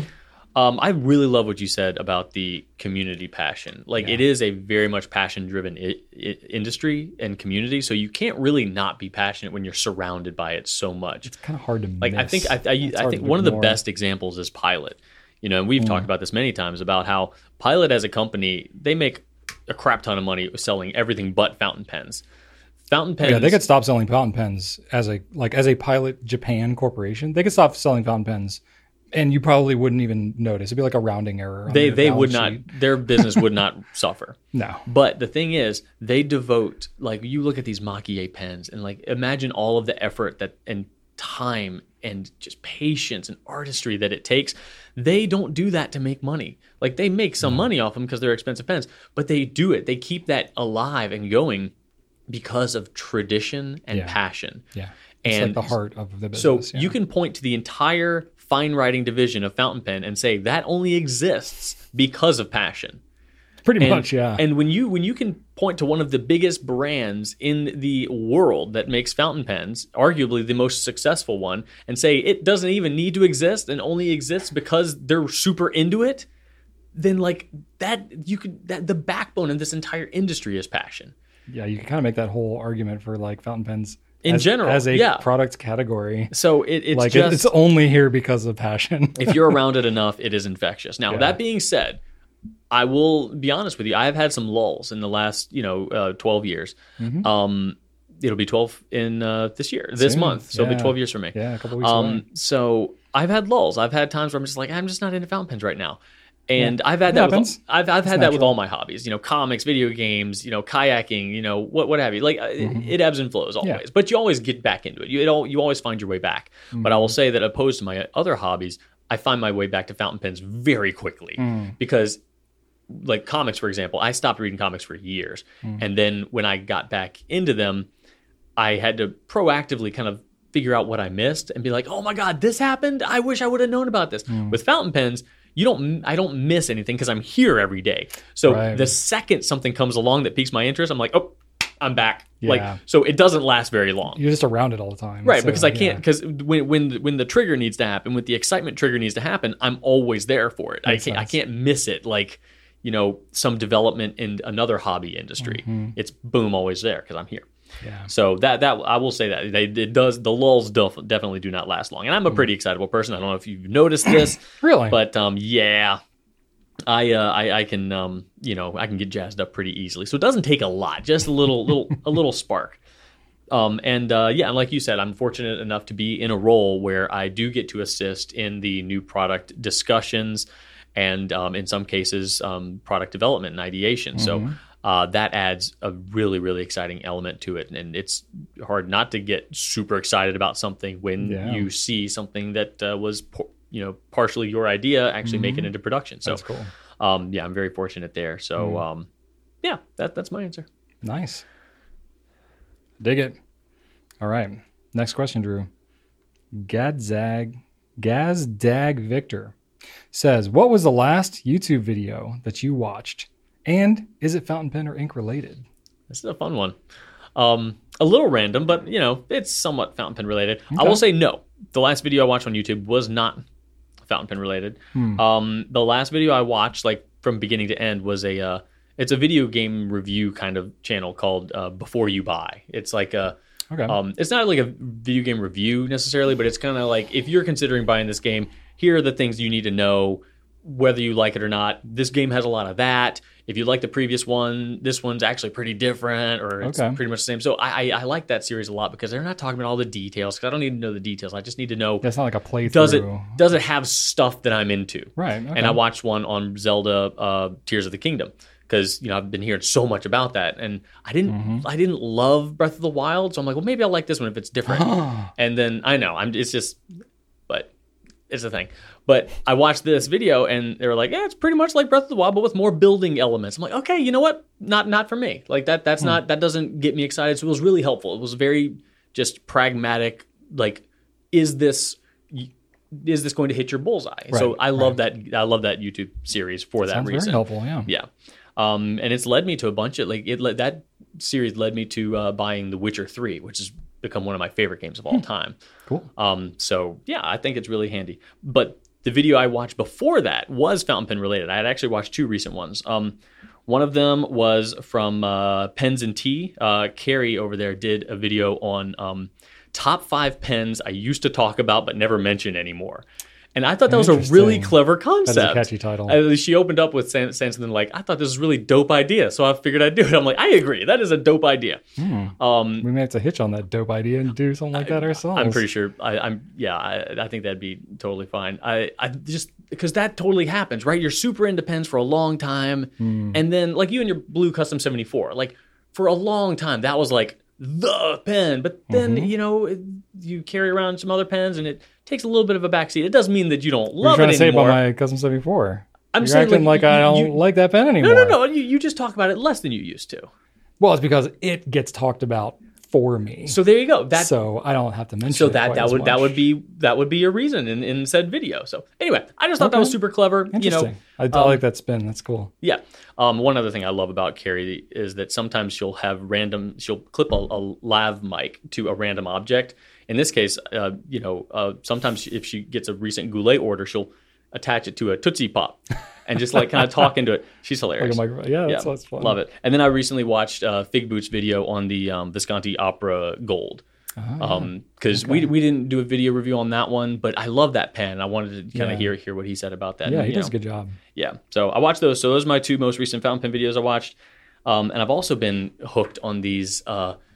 It's a video series called The Worst Movie Ever, and it focuses just on Steven Seagal films and how utterly horrible they are. Wow. And he always talks in a voice like this, like it's one long trailer. But the voice is actually kind of annoying. I think I've probably seen He'd be like, some of and then these. Seagal shows up conveniently because he's walking by the alley when the girl's getting kidnapped and shoots them both and karate chops a wall and has the building come down. Like, it's just, it's so just insane, these movies. And how they get made, I don't understand. They are so utterly bad. Like, there was one where he was talking about how Seagal was having a fight scene sitting on a chair. Because he's just so lazy. He just sits there and like Doesn't he want to stand up? No, he's just like doing judo and the guy's like flying over his arm and it just Wow. I don't know why I keep watching them because honestly they make me mad. But yeah, I'm watching those and then for whatever reason I've been really sucked into top 10 pro wrestling videos, like top 10 entrance themes, top 10 moments where Stone Cold went off script, top 10 Undertaker, these like I don't know, man. Even like being a YouTuber, you know that like this is clickbait. Like I'm watching. I like, love it. Top 10 lists and roundups. I and all love that it. kind of stuff, I'm here for it. I will eat up some top 10 WWE videos. There's a reason why they Don't work know. on YouTube, right? Oh gosh, Feed that algorithm. Yep. Feed the beast. I'm a mark. Yeah. Are you good? Yeah, that's it for okay. me. All right. I watch a lot of YouTube. I do. I know. Phone. Yeah, you're like when you do dishes, like you've always got it up. I do. Yeah, part of it's just like helps me get my mind off things, Mm-hmm. helps me, just whatever. I have it stuff that's kind of like in the background. I do a lot of like podcasts and audiobooks too, but sometimes like a lot of my audiobooks are like nonfiction, like business leadership type books. And sometimes I'm like, all right, this feels like I'm just working still. I'm like, I need something to like divert and just be kind of in the background. If I learn something and pick up something cool, if not, it's just fine. It can just. One of these days, we're going to get you to read a fiction book, Brian. One day. I have read a fiction book. I read one last year. I read 1984, George Orwell. And then I actually read Animal Farm a couple months ago. No, I'm talking about like Those are fiction. Fiction. Those are fiction. Like what do you mean fiction? Like something fiction? with dragons. Oh, like a fantasy book? Dragons They're or too long. dragons man. or spaceships. There's none that are like. They're all the fiction books. They're like this freaking long. What about Stephen King? Have you ever read any Stephen King? I have. I don't know if I made it all the way through The Stand, which is like 1,100 pages. That took me a year. I think I started reading it. There's no way I finished that. No, that's a way too long. heavy duty. I would not. I started reading that one because I heard good things about it, and I was like, "This is not for me." I would not start you It's with The like Stand. yeah, that was a big one. But Anyway, keep going. I interrupted. no, I read On a Pale Horse. What is? I think that was. Who was it? I think that was in like 5th grade. I read that. I'm going way back because I don't read a lot of fiction. I know. Who was the Piers Anthony? I want to say, is that an author? No idea. Not Piers Morgan. That's the TV guy, whatever. Piers Anthony, I think it was. Anyway, I've read it and I was like, this is entertaining, but I'm like, I don't get it. Like, I can't keep up with alternate worlds. And even like Rachel does like Animal Crossing. She's really into the Zelda stuff. We're going to transition into that on my part, but I can't remember the crap. I'm like, what is this thing you're talking about? The fling flams and the floozy bots and you got to collect the jingle jams and bring them to the shoehorn maker. And I'm like, where the heck? I'm like, I can't deal with this. Like, I need to be somewhat grounded in reality. Otherwise, I'm just literally like, what's going on? I can't remember. So like when I try to read fiction, I'm just mostly confused because I can't remember anything. I that sometimes happens with me in fiction. Like I read a book called The 3-Body Problem last year. Okay. It broke my brain. Oh, It broke my brain. it's fun. I enjoyed it. It was I don't want my brain broken. It was a great book, in but my man, spare time. it just Yeah. it's a popular book. I think it's getting a Netflix series. I think, but Okay. it was. I need to try again. Well, I like YouTube videos because I like doing stuff, and it's a format where I learn really well. Yeah. Like I learn very visually, and I've learned a whole ton of woodworking and Rubik's Cube solving and welding and all kinds of stuff. It's just a format that works really well for me, that visual format. So I learn a ton by doing that. But, so I definitely watch plenty of that type of content, literally like the last video that I may have watched one this morning, so I'd have to like actually pull it up. Let me see what I did.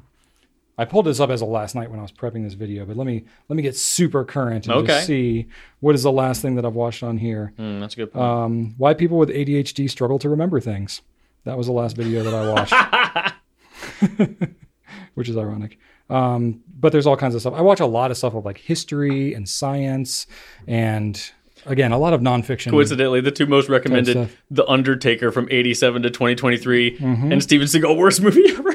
There you go. Those are the first two things that pop up. Big Brother's listening on your phone. Oh, golly. So last night when I was doing it, I was watching the last video I had watched as of 11:32 p.m.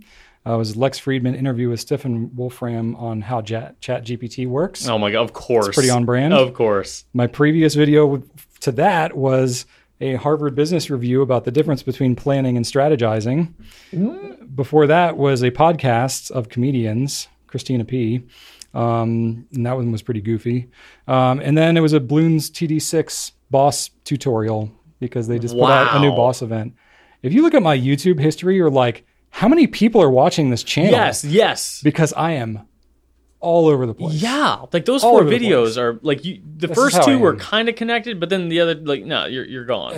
I'm like that. I jump around. Wow. I jump around quite a bit because it's sometimes I'm like doing the dishes and I'm like, you know, if there's like something like business related and they're showing like lots of graphs and math and stuff, I'm like, I can't be looking at that while I'm doing this thing. So let me come back to that one. Obsessed with a like science fiction series like Severance, but yet not want to read a book about it? Probably the format, maybe just because it's visual. Oh. Like the reading I'm a really slow reader. Oh, okay. And like trying to like remember details and stuff. That's probably why I watch Severance so many times, because it's like so much of it is new to me. Each time I watch it through like 10 times and I'm like, oh, that's the first I picked up on that, you know. You're a special creature, special bird. Yeah. Anyway, that's me. I'm all over the place. Yeah, you are. All over the place. All right, you want to wrap this up with number 5? Last question. Here we go. Number 5 from Aaron Cusenberry. How different is the writing experience with a $1,000 pen versus a $60 pen? Is it worth it? Oh, it's always worth it, of course. You should buy the most expensive pens you can. No, I'm just kidding. Surely there's going to be a difference that most people would notice. There will be a difference. Don't call me Shirley. With that, well said. Well said. With that much of a price difference, I'm pretty sure most people could tell. Even if you're not that into pens, you can probably tell a difference in the way that writes, especially because you're kind of crossing the chasm there between into steel nibs into gold.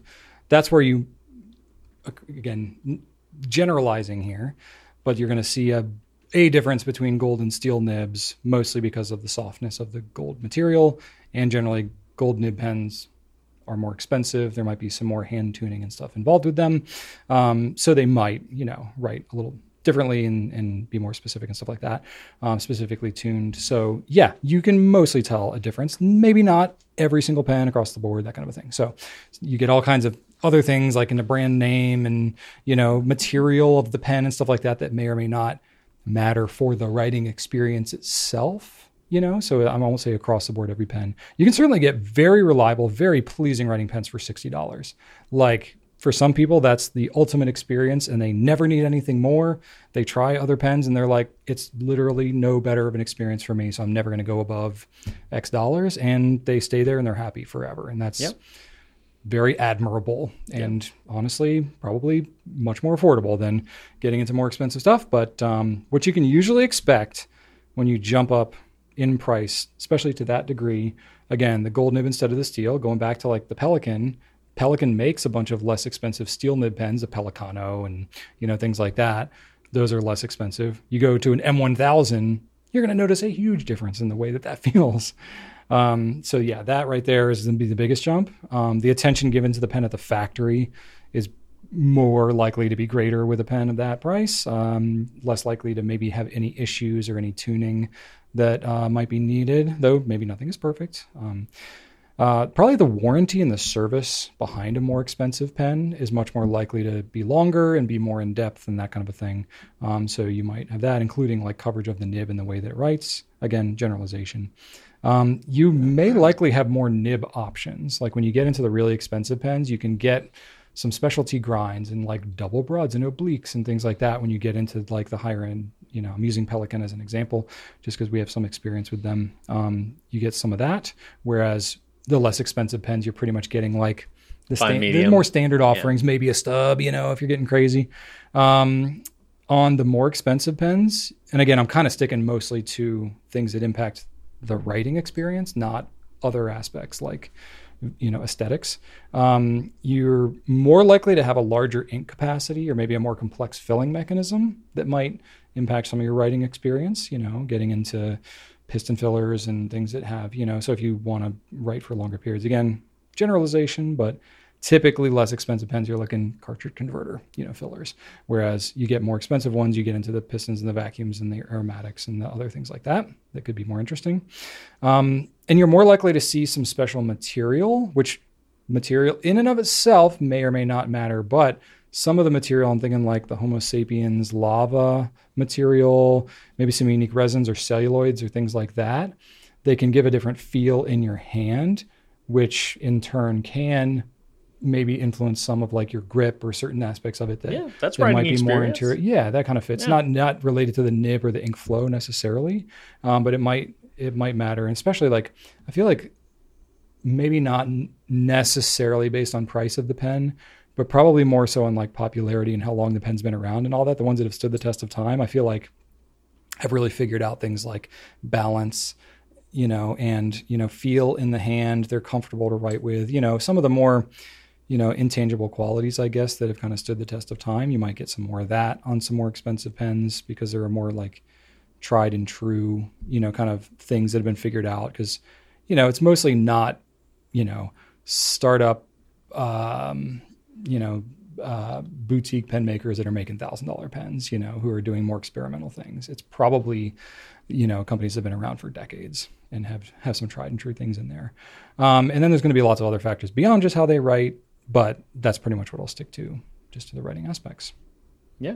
The only thing I'll mention, I agree with all that. The only thing I'll probably mention is that the writing experience overall, like if you were to say if you've got a $60 pen that has like let's say 5 out of 10 writing experience, you definitely don't need to go all the way up to 1,000 to get a 10 out of 10 writing experience. True. Yeah, there is a law of diminishing returns when it comes to pens. Yeah. I mean, pretty much like if you want the feel of what a gold nib pen does, pretty much like once you step into gold nibs, you're there. You're kind of there. Yeah. Like most of what you pay for beyond, once you step into some of like the base level gold nibs, you get into a few $100s. You're buying things that aren't directly relating to the writing experience per se. Yeah, the nib is pretty much optimized in the $300 to $400 realm. Yeah, and if it's a gold nib, and then you're getting into like personal preferences and stuff. Like if you get a Namiki Emperor, the cheapest one you can get is like $2,000. But it's a huge nib on that thing. It's not everybody's preference. You could argue that maybe that's not even better depending on what you're looking for.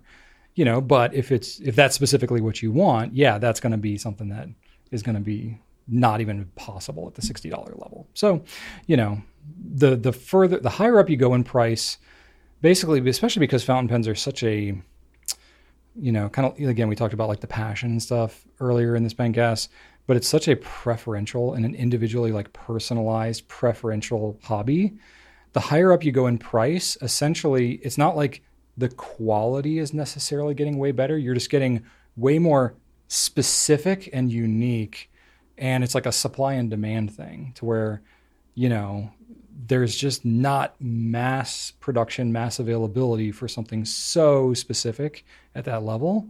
So you're paying for something that is really quite unique and quite specific, and you're probably paying, a premium for that. Or you very well could be paying a premium for the brand name. That does exist. Sure. That's a factor. That's definitely a factor. That's a factor. That can happen at the $60 level too. Certainly. You can buy less expensive pens where you're using it and you're like, this would cost a quarter the price from another brand. Like I'm basically paying for the brand name, and that happens too. That could happen at any price level, but there you go. Well, hopefully that helps you out somewhat, but honestly, part of what I love about fountain pens is you can get into them and have a great experience at almost any price point. It's pretty good. I saw a comment. It might have been a comment, might have been an email, but someone contacted me through some channel and said that they picked up their Pilot Varsity, which is, I think, the most affordable pen we sell. It's a sub $4 pen, I think. Yeah.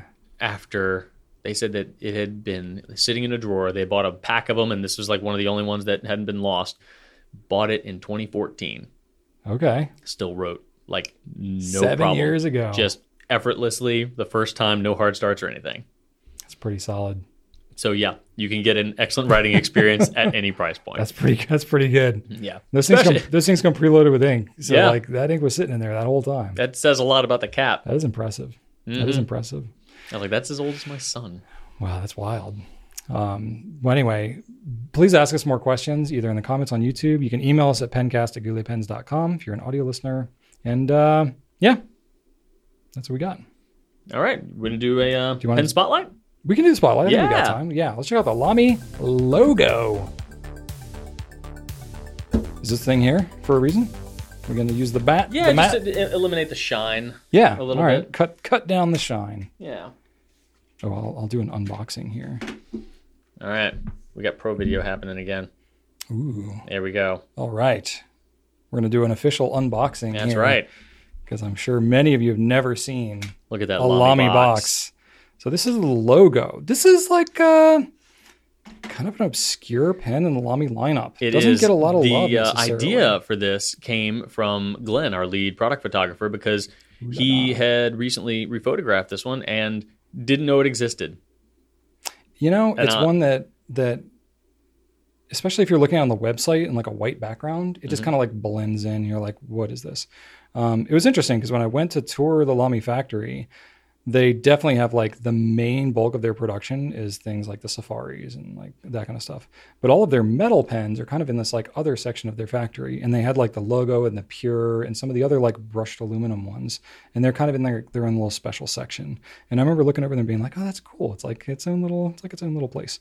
So, I mean, it's clear just by their factory, like this is not the mainstay of what they do. Right. I think it's just kind of a neat and novel thing that they make. So this particular pen, they've made it in a couple different colors, a couple different versions. They haven't all been metal.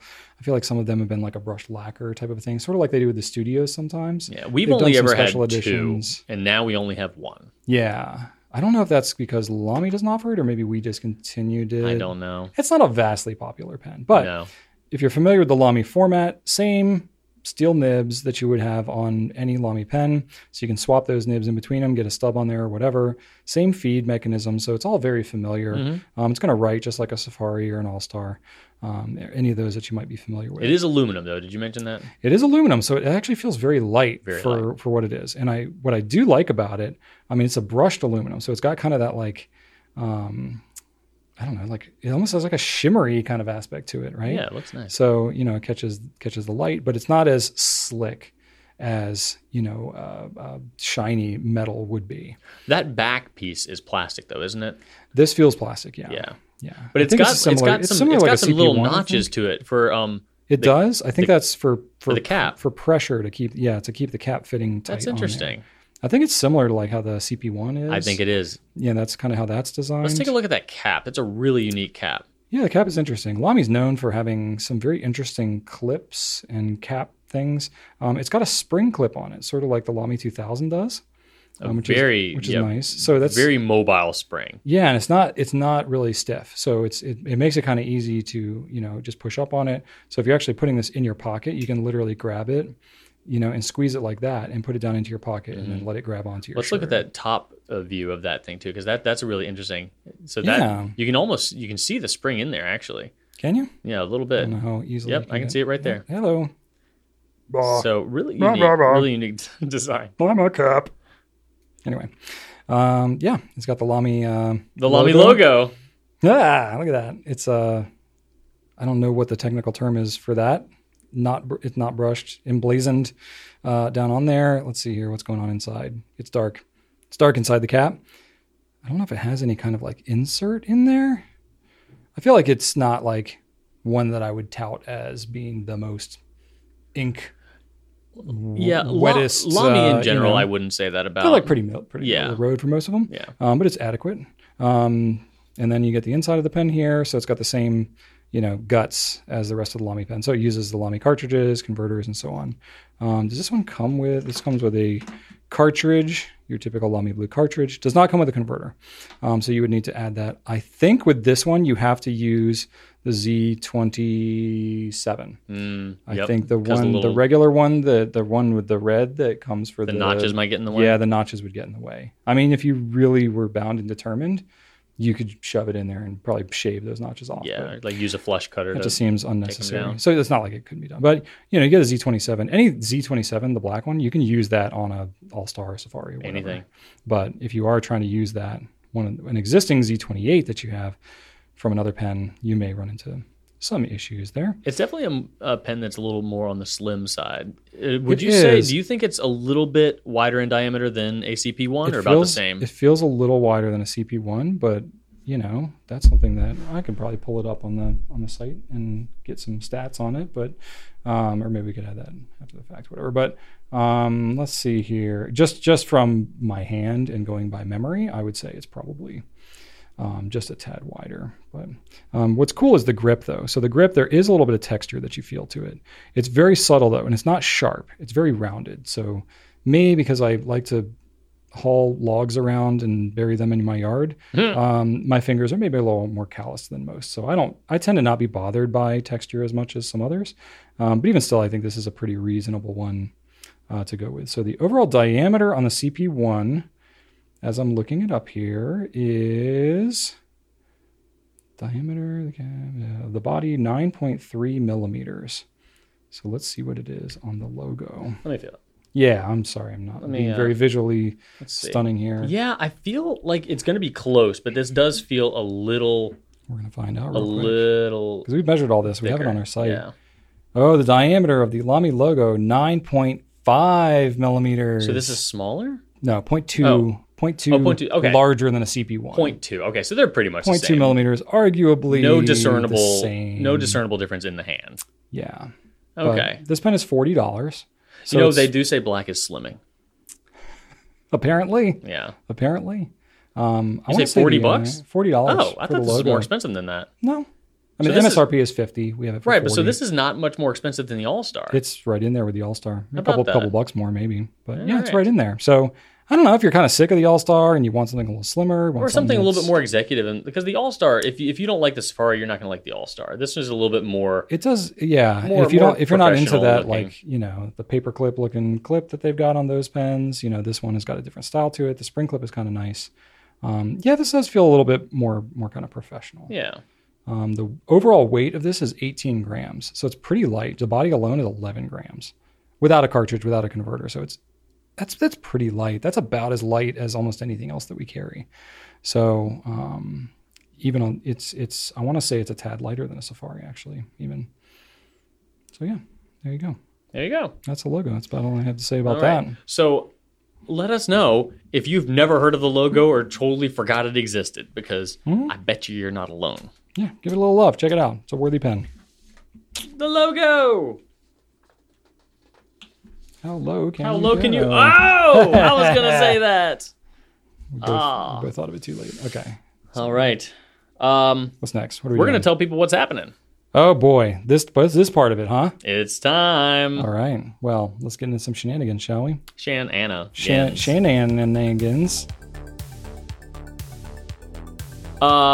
I'm going to impress you with my vulnerability here, Brian. Oh. Yeah, you get ready. I am impressed by vulnerability. I'm going to be brave and courageous and tell people how stupid I am.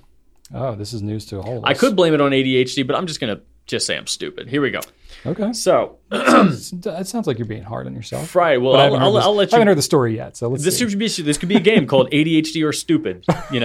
Is it ADHD or just dumb? Or just dumb, yeah. Starring Drew again, as always. Or both. So, yeah, probably both. Yeah.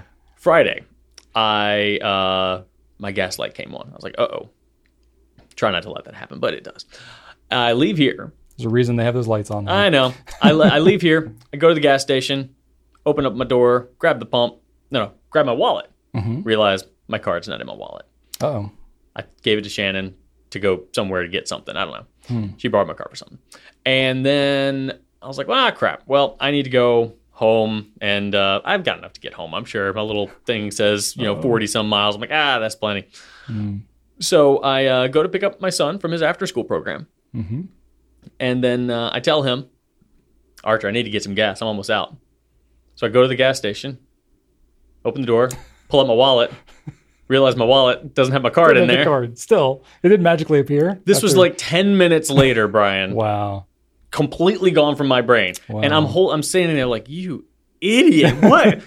How did you just went to the... Like it literally wasn't until you pulled your wallet back out. Yes, I went there. I stopped at a pump. I'm like, oh my God. So that's number one thing. Okay. That could happen to anybody, you know. Thank you. You got stuff going on, especially like you pick up your son. He starts talking about his day. There we go. All right. You're like on autopilot. That's explainable. All right. Yeah. This morning. Oh boy, there's more. This is not the first time it happened, but it was definitely the most chaotic. I was downstairs. Had this shirt on, and then I was wearing a pair of pants that were a little bit more baggy than the shirt was, and it just looked a little silly. I went to the bathroom and looked in the mirror. I'm like, oh, your pants are billowing out in a way that your shirt is not. Interesting. So I was like, okay. I need to put on some more, fitting pants. So I started my coffee, ran up to, change my pants. And because that sometimes happens. I have some bigger pants for bigger shirts. Like you don't want you don't want a big floofy shirt and little tiny tight jeans, but you also don't want, tighter shirt and big floofy pants. I don't know. I care about that things. I don't know. Okay. I don't have any tight pants. So I got, me. I got a pretty defined look about me. I don't have a lot of looks. So I had gone up to change my pants, came back down. The coffee maker was making coffee straight onto the counter. No cup. Oh. Wow. And it had been for quite a while. Oh gosh. There was I was supposed to have used this. So like I'm not making a little tiny teacup. So it was all overflowing the little coffee overfill thing all over the counter. And the coffee counter is right next to the refrigerator. So guess where all the coffee had gone? Like under the fridge? Poured over, right? There's no space between my refrigerator and that part of the thing. So, it had so much had gone out that it started leaking from under the fridge. Oh, gosh. So I had to pull the fridge. Oh, my Now, gosh. So we've been in the house for 3 years and I haven't pulled the fridge out Oh, yet. so it's going to be like coffee with There was lots of other things in it. There was some stuff. Oh, gosh. That's so gross. There was some stuff. I probably have not pulled my fridge out in 3 years. There's probably some So unspeakable it was there before we moved in. Like it conveyed. Boy. Oh, so who knows how long since that thing was pulled out. Uh-huh. So I had done that before. This is like my third time doing it, but this is the only time I walked away. You got dogs too. The dog hair? Was there dog hair under the Oh, there's always dog fridge? hair. There's dog hair everywhere. I don't need dogs. If you look so I just end up with human If you hairs. look at my house, you'll get dog hair on you. If you drive by, you will get dog hair It's on just you. wafting in the air as you're opening the window. Absolutely. Yeah. So Wow. it's magnetized. So that was great. That was a great way to start my morning. Shannon that's helped rough. me. She That's was rough. chilling on the couch, not having to go to work yet, but she got up. She got down there with me and we cleaned it all up. Did it get like, so I've had this happen before where I've like had a pot that's overflowed, or one time we had a watermelon that for whatever reason, it was a perfectly fine looking watermelon, but it just decided that it was going to like rot from underneath and it like split open and all the juices leaked out of the watermelon. It smelled so bad. Oh yeah. And it like leaked down the lip of the countertop and then like came down the front of the cabinets and like dripped down into the cabinets and pooled like in the bottom. Got all like, and it dripped all over like the pans that were inside the cabinet. And I was just like, I've had that happen either with like pots overflowing at our stovetop. Oh man. Because we've got like a stovetop and a separate oven. So there's cabinets underneath the stovetop. So if anything overflows, it goes down underneath where we store all the pots. And I'm like, now I'm doing a whole thing of dishes and I got to clean up this mess. Yeah. It sucks. So it was just a great moment where I'm just like, all right, let me make my coffee. I'm thinking about my pants now. Yeah, you're in pants. And I just hit the button and then whoop, gone. Like just the pants thing just totally overtook the coffee thing in that moment. Yep. So that was a thing. But I do have a victory. So every day I get out of my car. Okay. I park on the left side of the driveway. Shannon's on the right, and also I'm on the side of the shrubs. So I've got some little kind kind of Have standard. you trimmed those shrubs yet, or do you still need to? All right, here's the thing. I know I've talked about this. So You brought this up so many times. As soon as you said shrubs, I'm Every thinking, day- have you trimmed those shrubs yet? every day I get out, I'm like, the shrubs. Because every day it's like more and more in my fridge. I'm like, shrubs. Yeah. And every day I'm like, I'm going to go in, I'm going to come right back out and trim the shrubs. And There I you go. don't. I just forget. No. I walk in, I'm like, shut up, dogs. Yeah. And then it's gone. That's true. I And imagine then- as soon as you come in the house, there's like dogs and noises and There's so many, just everything. so many stimulus, everything. Okay. stimuli. That's fair. And just, again, whoop, totally overwrites anything Yeah. else I had in my brain. But this weekend, You did? I trimmed the shrubs. Hey, Trimmed the shrubs. congratulations. And I waited so long that the big shrub, I trimmed it down and it's not green anymore. Yep. Because That happens. all the exterior things have been gone. It'll so- grow back. It'll grow back. Yeah, it'll be fine. You can't kill that thing. So now it's just like dead, like It's got some branches green and stuff on it, on the but yeah, inside? pretty much just dead. Yeah, it's pretty. I've done that before too. But I was all nervous because I'd seen a lot of bird activity in some of the shrubs, and I didn't want to disturb any baby birds. Oh, yeah. So I was very this is careful. the time when that's happening. I kind of like shook them at first to see if anything flew out, and kind of I got kind of under them just to look up because you can see kind of if there's a nest in there by getting up Yeah, under. maybe. So it was fine. So I found one nest, but there was nothing in it. Okay. Um, Probably old nest then. yeah. Nice. So yeah, that's my. Is it ADHD or trimmed stupid? your hedges.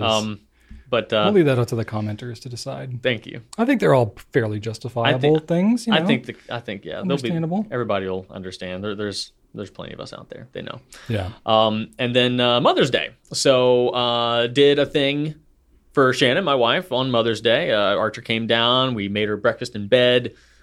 She wanted a bacon, egg, and cheese on toast. I was like, yeah, it's easy enough. I can make Okay. that happen. And some cinnamon rolls. So Archer was in charge of the cinnamon rolls. He took care of business there. I'm getting hungry. I did the bacon on the cast iron skillet, which I had not used since having a glass top stove because I heard they were dangerous, but turns out they're really not. You just need to be careful with them. Oh, I Don't- use cast iron. I've got a glass. yeah, you stovetop. just don't whack it on the glass and Yeah. you'll be fine. So Yeah. I was brave enough to do that. Stunk up the house, made it smell like bacon for the whole day. So, Yep. but I didn't want to put it in the oven because I'm making cinnamon rolls in there, and that would make the cinnamon rolls smell like bacon. So, anyway, What's the problem here? got that done. Yeah, that's true. Got that done. So got her the little tray. We take it up there. We've done this before, and had a little balloon, little flower, and Archer got his gift and Well, his card that he made, and we're walking up there. And this was like 9 a.m. And every other time we've done this, for the past 3 years or so, she's like gotten up, gone to the bathroom, come back to bed, and just kind of waited because she knew what was going to happen. yeah. This time, she was all the way Like asleep. out cold. Out cold. So I walk in there, I'm You're like, what do I do? yeah, I'm like, hey. And Archie's like, Happy Mother's Day. And she's like, huh? What? And I'm just holding a plate of food.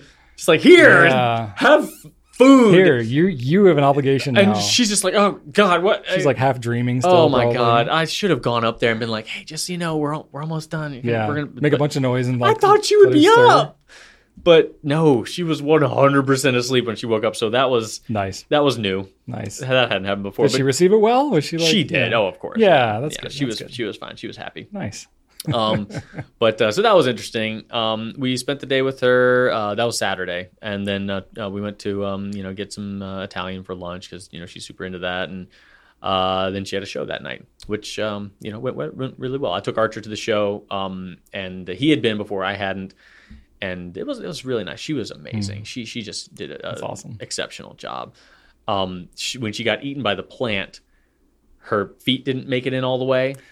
Because she's dead, so she gets placed in there, so she can't like get into all. It really depends on how she is placed. Right. So I saw her little feet sticking out, and I see them slowly kind of like get drawn in, but both of her shoes fell off, so you just see clump, clump. That's funny. But everybody laughed at it, Yeah. so I think she said she was going to do it again. So Nice. anyway, so it That's went well. fun. The only thing that bugged me was, so there's this song in there that her character Audrey sings. It's called "Somewhere That's Green." It's like this dream sequence where she dreams about leaving, the scummy part of town and living in a, suburb with, a white picket fence and all that. And, it's called "Somewhere That's Green."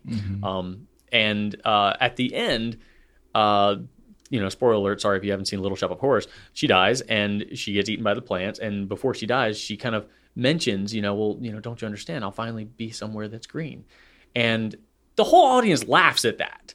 And I I'm like that bugged me. I'm like, that's not funny. It's somber and like kind of like it's sad, if anything. At least I thought it was. Like, and everybody's laughing. I'm just kind of like, I don't know. It's because my wife, she's doing something serious, or I don't think that's funny. I don't know. That bothered me. Why? Because she's getting eaten by the plant, and She's the plant about to- is green. Yeah. But everybody thought that was hilarious. I'm like, I don't think that's supposed to be funny. I don't know. Maybe it's just me. But that kind of bugged me. Interesting. Yeah, well. Anyway, Mother's Day went fine. Or the day after, anyway. So it's officially Mother's Day now. I go over to my brother's house, which was amazing because my brother very rarely plans family events, and he reached out to me. He's like, hey, how about Mother's Day at my place? I'll make pizza with my pizza oven. I was like, whoa, okay, yeah, All right. That's fantastic. Great. Good job, bro. So we went over there. My mom was there. My brother Chad has a hammock out back, and he usually has like a standard knit hammock, but he got a new one. It's like canvas, white canvas. Yeah. And Archer just loved that thing. He got super excited. So he was awesome. swinging that like for hours. Pizza was great. My brother he makes his own dough and everything like that. He's a big bread guy. Does he has his like starter, and he loves making focaccia. Like big bread nerd. That Chad. Nice. And we get home after all that, and I'm playing video games. Archer's upstairs playing his tablet, and he comes down, and I hear him coughing upstairs, and like kind of a bark. And he comes down, and he's like having trouble talking, and he just says like, "I need help." And like at first I thought he was choking, so I asked him like, "What's wrong? What's wrong?" And he can breathe fine, but he's like, he can't speak without coughing.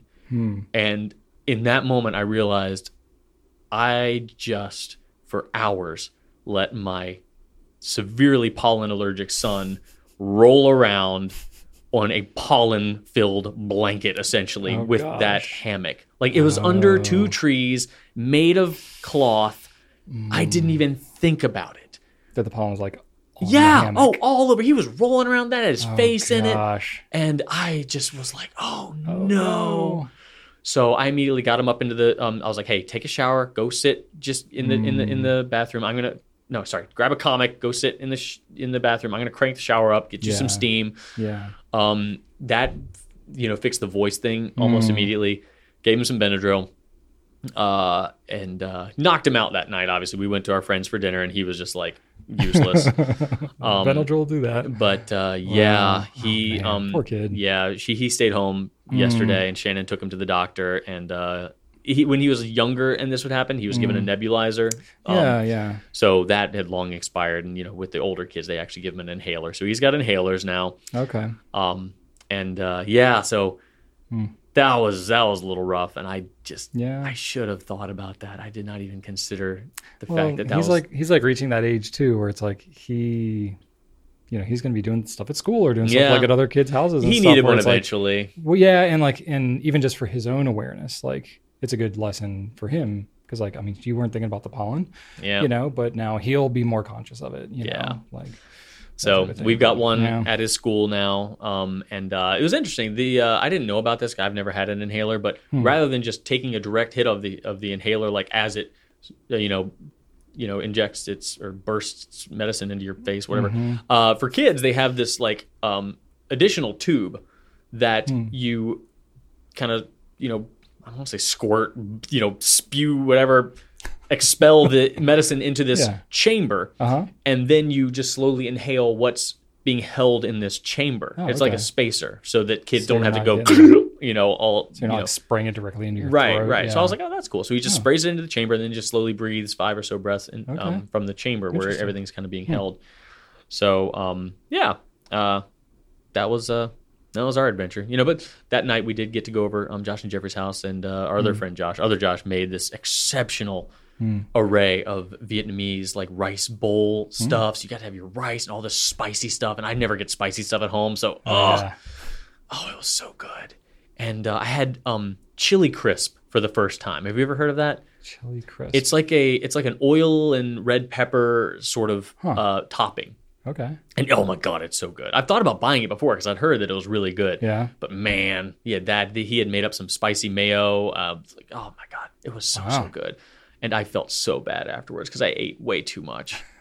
And I knew it was going to happen, but I did anyway because it was just so freaking good. Yeah. Yeah. And then, that was pretty much it. I will say, I got a couple comments last time, like, Drew, you never tell us what coin you're flipping around. Today, just for the nerds out there. Coin of the week? Yeah, this is a dollar coin from Panama, or their equivalent of a dollar coin. It's got Balboa on there with his, Spanish helmet. Dropped it. I believe that this was minted in the same mold that the American Morgan dollars were minted as. So it's the same size. This is my travel coin. Like, I like it, but I don't love it. So whenever I travel, this is the one I bring, okay because if I lost it, I'm not going to it's pretty beat up too. But yeah, there we go, Balboa. All right. Yep, that's it. Right on. That's what's happening with me. Cool. I actually don't have that much to update myself this week. Oh, good. So no kids, got hit with crazy allergies then. Nothing dramatic. I did have Ellie had her last field day last week. So we're a lot of physical activities with Ellie these days. Yeah, definitely. Like, as the weather's been warmer and stuff like that. Marathon, field day. Well, it's interesting too, because like she wants to play with her brother, but Joseph basically never wants to go outside. He's kind of like Rachel. Would be perfectly happy just staying inside for the rest of his life. Love it. Rachel likes experiencing the outside without being in the outside, if that makes any sense. It doesn't. So like a screened porch or a sunroom or something like that. Gotcha. Like getting to feel like she's amongst the outdoors without actually being outdoors. So your Florida room must be just like perfect for her. Yeah. We built a sunroom on so she can like open the windows. She still gets pollen and all that kind of stuff. So it's always a trade-off of like, well, I'm gonna have a headache later, but it's so nice out, I'm just gonna deal with it. That kind of a thing. Wait, in the sunroom you get pollen in there? Our house, yeah. Really? Well, you open up the windows. Oh, okay. Yeah, like if it's really nice. It was like this past week has been beautiful here. It's like it really has. 70s, and the pollen's like been more manageable, but not as terrible as it's been most of the rest of the spring. Yeah. Like in Virginia, especially in Richmond here, it's basically like, even if you don't have allergies, you're going to get obliterated by pollen. If you have allergies, nice it's when I was doing the hedge trimming. Like, it was so pleasant. Yeah. It was so overcast. Nice. I was like, oh my God, this is marvelous. We feel like we've actually had like a real spring last week. So been spending time outside. But yeah, Ellie had her field day and it was a bit warm. It was like 82 Fahrenheit. So that's on the warm side. But at this point, she's our second kid. This is 5th grade. We've been to multiple field days. We know how to do it now. So we brought like the folding chairs. Rachel had like an iced coffee. I had plenty of water. Nice. We got, the chairs, put them down like the tree line. So we were in the shade most of the time. We'd go out and like watch her as she's doing her event. But then when they're all just BSing or whatever, we'd go back in the shade. And I was like, yeah, we got this dialed in at this point. But it's our last one ever. It's kind of sad. Like Ellie, she'll be going to middle school next year, and no more field days, no more recess, none of that fun stuff. Yeah. It'll just be school, study, blah. But so kind of the end of an era a little bit, but it was good. She ran hard and did like relays and stuff like that. It was fun. Nice. She's got like my frame. So we did like the 5K. So it's like, stuff, tiny, petite. Yeah, just very delicate, just like me. But no, like she's like more of a sprinter. So doing like the 50-yard dash and like relays and that type of stuff. She was into that. What was her grades shirt color? Green. Green. Yeah. Let's see. Mm-hmm. I can't remember what Archer's was. I think his was green too, actually. For different school, yeah. 3rd grade, yeah. Yeah, interesting. So that was really fun, and that was great to get to be there with her for that. On was it that morning? That was Friday morning.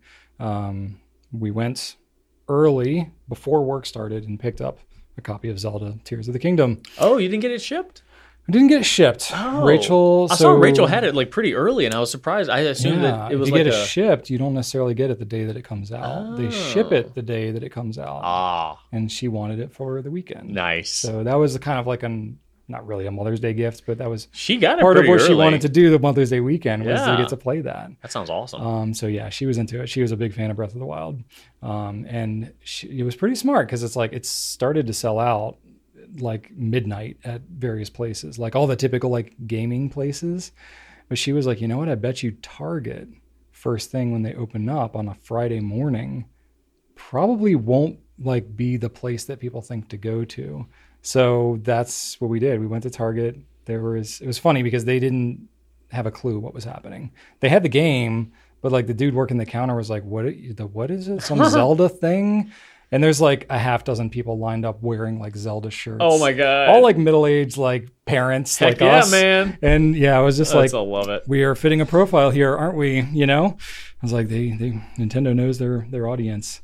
So yeah, we went there. We got a fanny pack that has the thing because we were one of the first whatever thing that came with it. So we got a Zelda fanny pack. Fit all your bombs and boomerangs in there. That's right.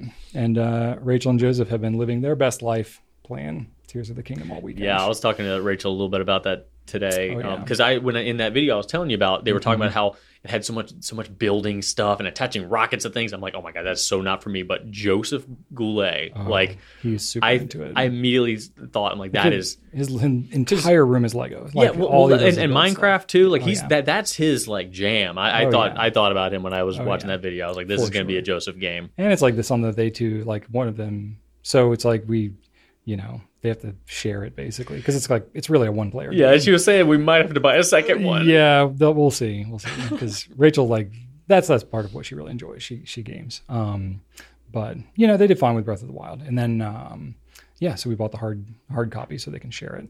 Heck yeah, that's how you do it. That's right. If you can't sell it, you don't own it. That's right. That's very true. But yeah, so they've been just enjoying the heck out of that all weekend. Rad. But me and Ellie, we've been like. Chopping down trees? Doing the outdoor thing. No, not chopping down trees. Not chopping down trees. When are you going to give her first chainsaw? Good question. She's definitely afraid of getting a splinter. So she wants nothing to do with wood, which is unfortunate. That is unfortunate. And Joseph he's been more willing, but still, it's like pulling teeth to get it. So I'm like not trying to force my hobbies onto the kids. Of course not. I'm going to teach them everything I can. But no, Ellie's really been into like doing outdoor stuff. She like commented to me. She's like, I think I might have talked about this like when I was playing catch with her and like her. Did I mention this last week? Yeah. Yeah, like their gym coach like you plays said catch and throws footballs. You and said stuff she like threw that. a pretty impressive spiral. She's like all the boys get to play these sports all the time, and I was like, well, we could throw the football. Like I'll throw with you. We've been doing it like every night to the point where I'm like, oh, my shoulder needs a rest because she wants to throw it for like an hour. And I'm like, all right, I'm game, but it's like, it's a lot of throwing. Wow. So yeah, doing football and baseball and all that kind of stuff. And she wanted to we tried like pitching and like hitting, which is mostly like missing and then running to go get the ball. So I was like, all right, let's get a tee, like a ball tee. And then she can just hit it off the tee and I can throw it back to her, that kind of a thing. So she was like using her brother's glove, which is kind of big. And I was like, okay, well, if we're going to like stick with this, I'll get her like her own glove and all that. So it's like we did some of that and she's going out there and we're throwing the balls back and forth and doing that kind of stuff. So yeah, so I'm just trying to spend good daddy-daughter time. So very cool. All right, well, middle school is going to need to start a girls football team now. I know, right? She's got a pretty good arm on her. Then what about like lacrosse? That's a pretty popular sport. She's an interesting one. She's very competitive, but she doesn't want to do like an organized sport. She likes to do things her own way. Oh, and she could follow in her dad's footsteps and do shot put. I told her about that. I was like, yeah, why not? Yeah, I did shot put in mostly middle school. I did some in high school, but it got harder because the size of the was it in middle school? I think you use an 8-pound shot put. In high school, you go to a 12-pound shot put. It's a jump. And I'm thinking of like a 12-pound bowling ball. Like that's hefty. Yeah, it's that hefty, but it's in a softball size. Still. And you're just chucking a giant. I'm like, how far can I throw chunk of metal? And then the Olympic size is 16-pound shot put. It's big. And I did discus as well, which was a lot of fun. Oh, I don't remember. I didn't know you did that. Yeah, I did that. Okay. That was a lot of fun. Yeah, I know you did shot put. Yeah, I was really good in middle school because I was very large. I was 215 pounds in 8th grade and about 6 feet tall. I have no idea how much I weighed at any point in my life. You never weighed more than 200 pounds. Oh God, or even no. close to it. No. Yeah, I'm heftier frame, but so that was great. But then I lost like 40 pounds when I got into 9th grade. And you got kicked off the shot put team. They put you off the shot. I didn't get kicked off, but I was having a substantially harder time doing it. Come back when you've got the heft back, man. That's when I did hurdles. I did pole vault. I was like, what's all like the weird stuff that just probably doesn't have as many people competing in it? I might have a chance at some of those. Let me try some of those. But then like I did pole vault, but they hadn't done it at our high school in like 40 years. So I had all these poles. I was flopping around. We talked about this. That's right. I outgrew the pole, and they didn't want to buy new ones for my heavy butt. So I was like, I guess I can't pole vault anymore. I'll do hurdles. Oh. I'll do hurdles. Pole vault sounds terrifying. It is terrifying. I've seen like videos of people breaking their poles. It sounds like you can't half-heartedly pole vault. You have to like go for it, and it's kind of terrifying, and it's hard to like ease into it. You know what I mean? No, you pretty much just have to. I'm way too tentative, and I kind of was too. You know, I sort of did it, but I was like, yeah, I couldn't. I would have. Well, I don't know. Maybe I wasn't confident that the pole could hold me, and that's part of why I didn't do it. But you got to have some guts to do pole vaulting for sure. Yeah, that sounds terrifying. Yeah, the Olympic pole vaulters, they go like 18 feet in the air. It's crazy how high they get. Anyway, and then we had Mother's Day as well. We did some brunch, cooked Rachel a brunch, had my parents over as well. So I did something for my mom too. And then did some gifts. We went to, so last year when we did the Mother's Day thing is when I planted a whole bunch of stuff for Rachel, and most of it died. So it was like a great Mother's Day, and then like a month later, it was like, well, everything's dead. So that kind of stinks. Some of that stuff has actually come back. I abandoned it, and I was like, all right, it's all gone. We had voles that like ate half the flowers from underground, and it was like, forget it. Some of the stuff's actually grown back, and we have some lilies that are like blossoming and stuff now. And I'm like, all right, surprise lilies. I think, lilies and tulips always seem to surprise me. I thought they were all gone. Yeah, they can hang in there. They're pretty resilient. That came around. So what I've learned now is like, okay, flowers in pots, things in pots that I can do. So I went to this like lavender like place, like it's like a local gardening type whatever thing, but they do a lot of lavender. They have like some lavender fields and stuff like that. Rachel loves lavender. So, I bought some lavender recently. I've got lavender in a pot right now. There you go. It hasn't bloomed yet. It's still all green, but yeah. So I got her some lavender. That one we're going to keep indoors. So I got there's 180 species of lavender. Do you know that? That's insane. There's so many plants out there. Jeez. It's crazy. So I got her some version of it. Elegance, I think it's called. Oh. It's like does well in a pot, apparently. We'll see. I'll probably kill it.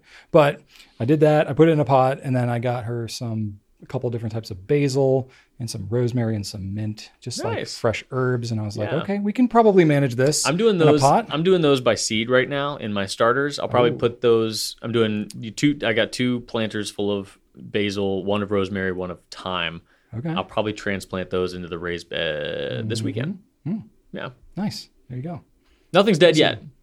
All right. I got a couple carrots that didn't come in. So I've got a grow bag full of carrots that's kind of like all the sprouts are there, but it's kind of like a crescent moon where there's one spot that just didn't take. So I don't know if those got washed away or I didn't, I don't know what happened there. But more or less everything seems to be okay. Do you remember that plant I told you that I had to scarify the seeds by like cutting them? Yeah. None of those are happening. So I think I might have screwed something up there.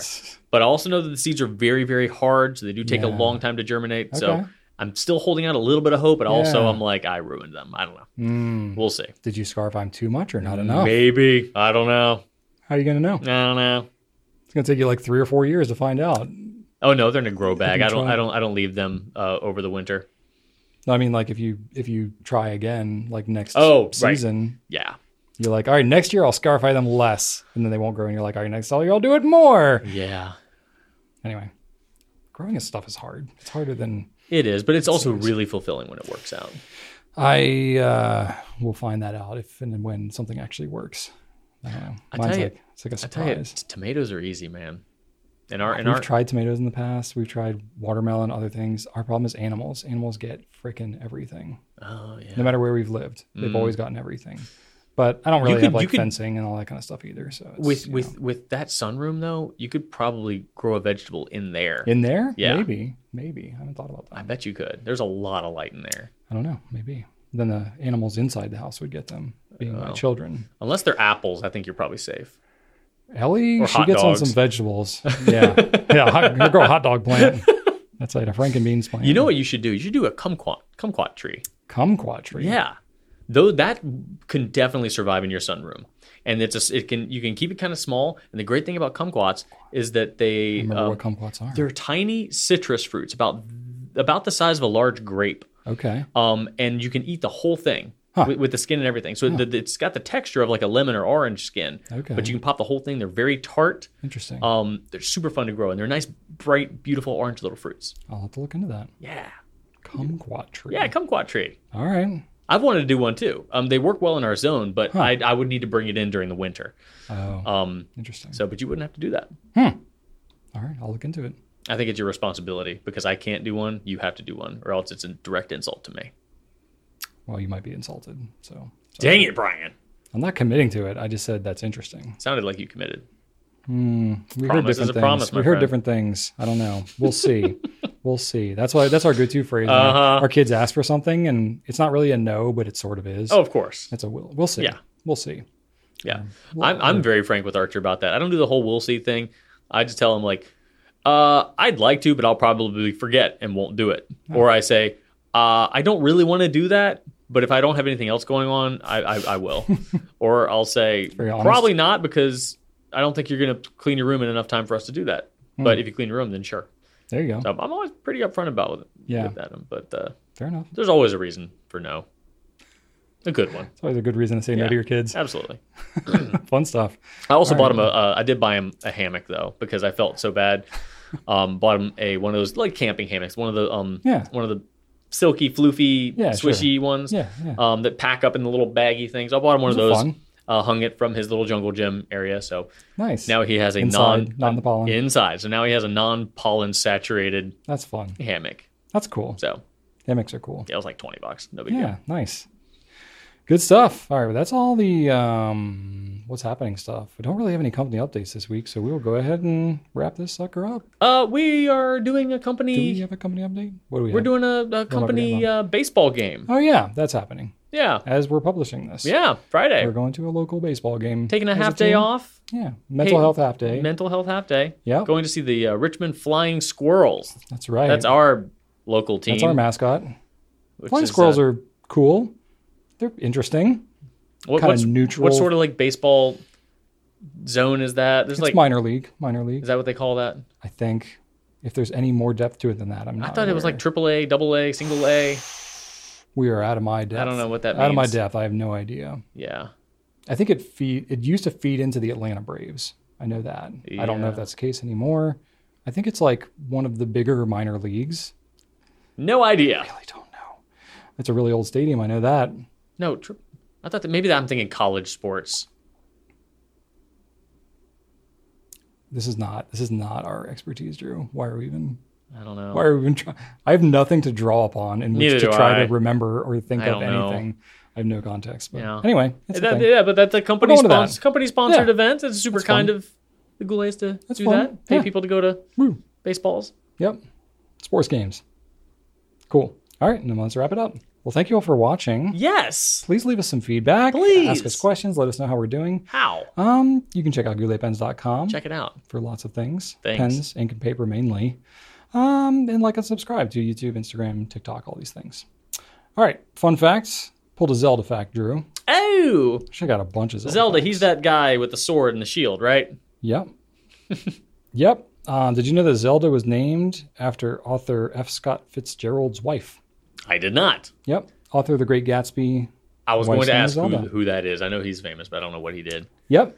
Describes Zelda as an artist, writer, and personality who helped to establish the Roaring Twenties image of liberated womanhood embodied by the flapper. Well, how about that? Yep. Shigeru Princess Zelda herself is Shigeru quite a sassy lady. Yep. Shigeru Independent. Miyamoto loved the name Zelda.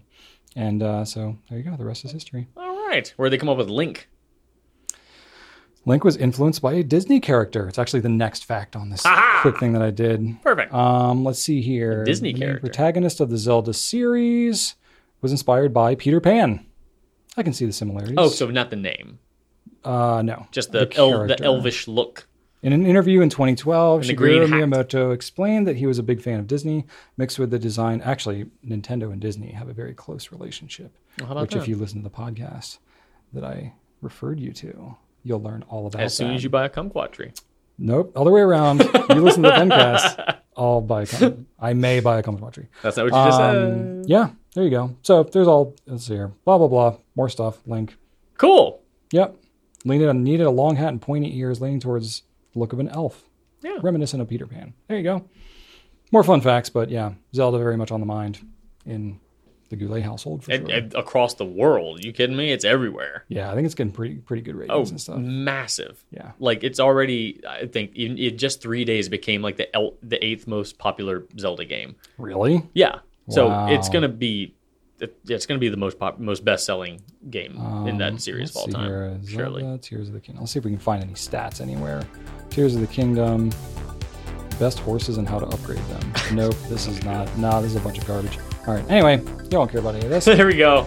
Have a wonderful week. Bye-bye, and we'll see you on everybody. the next one. Thank you. Thanks. Right on.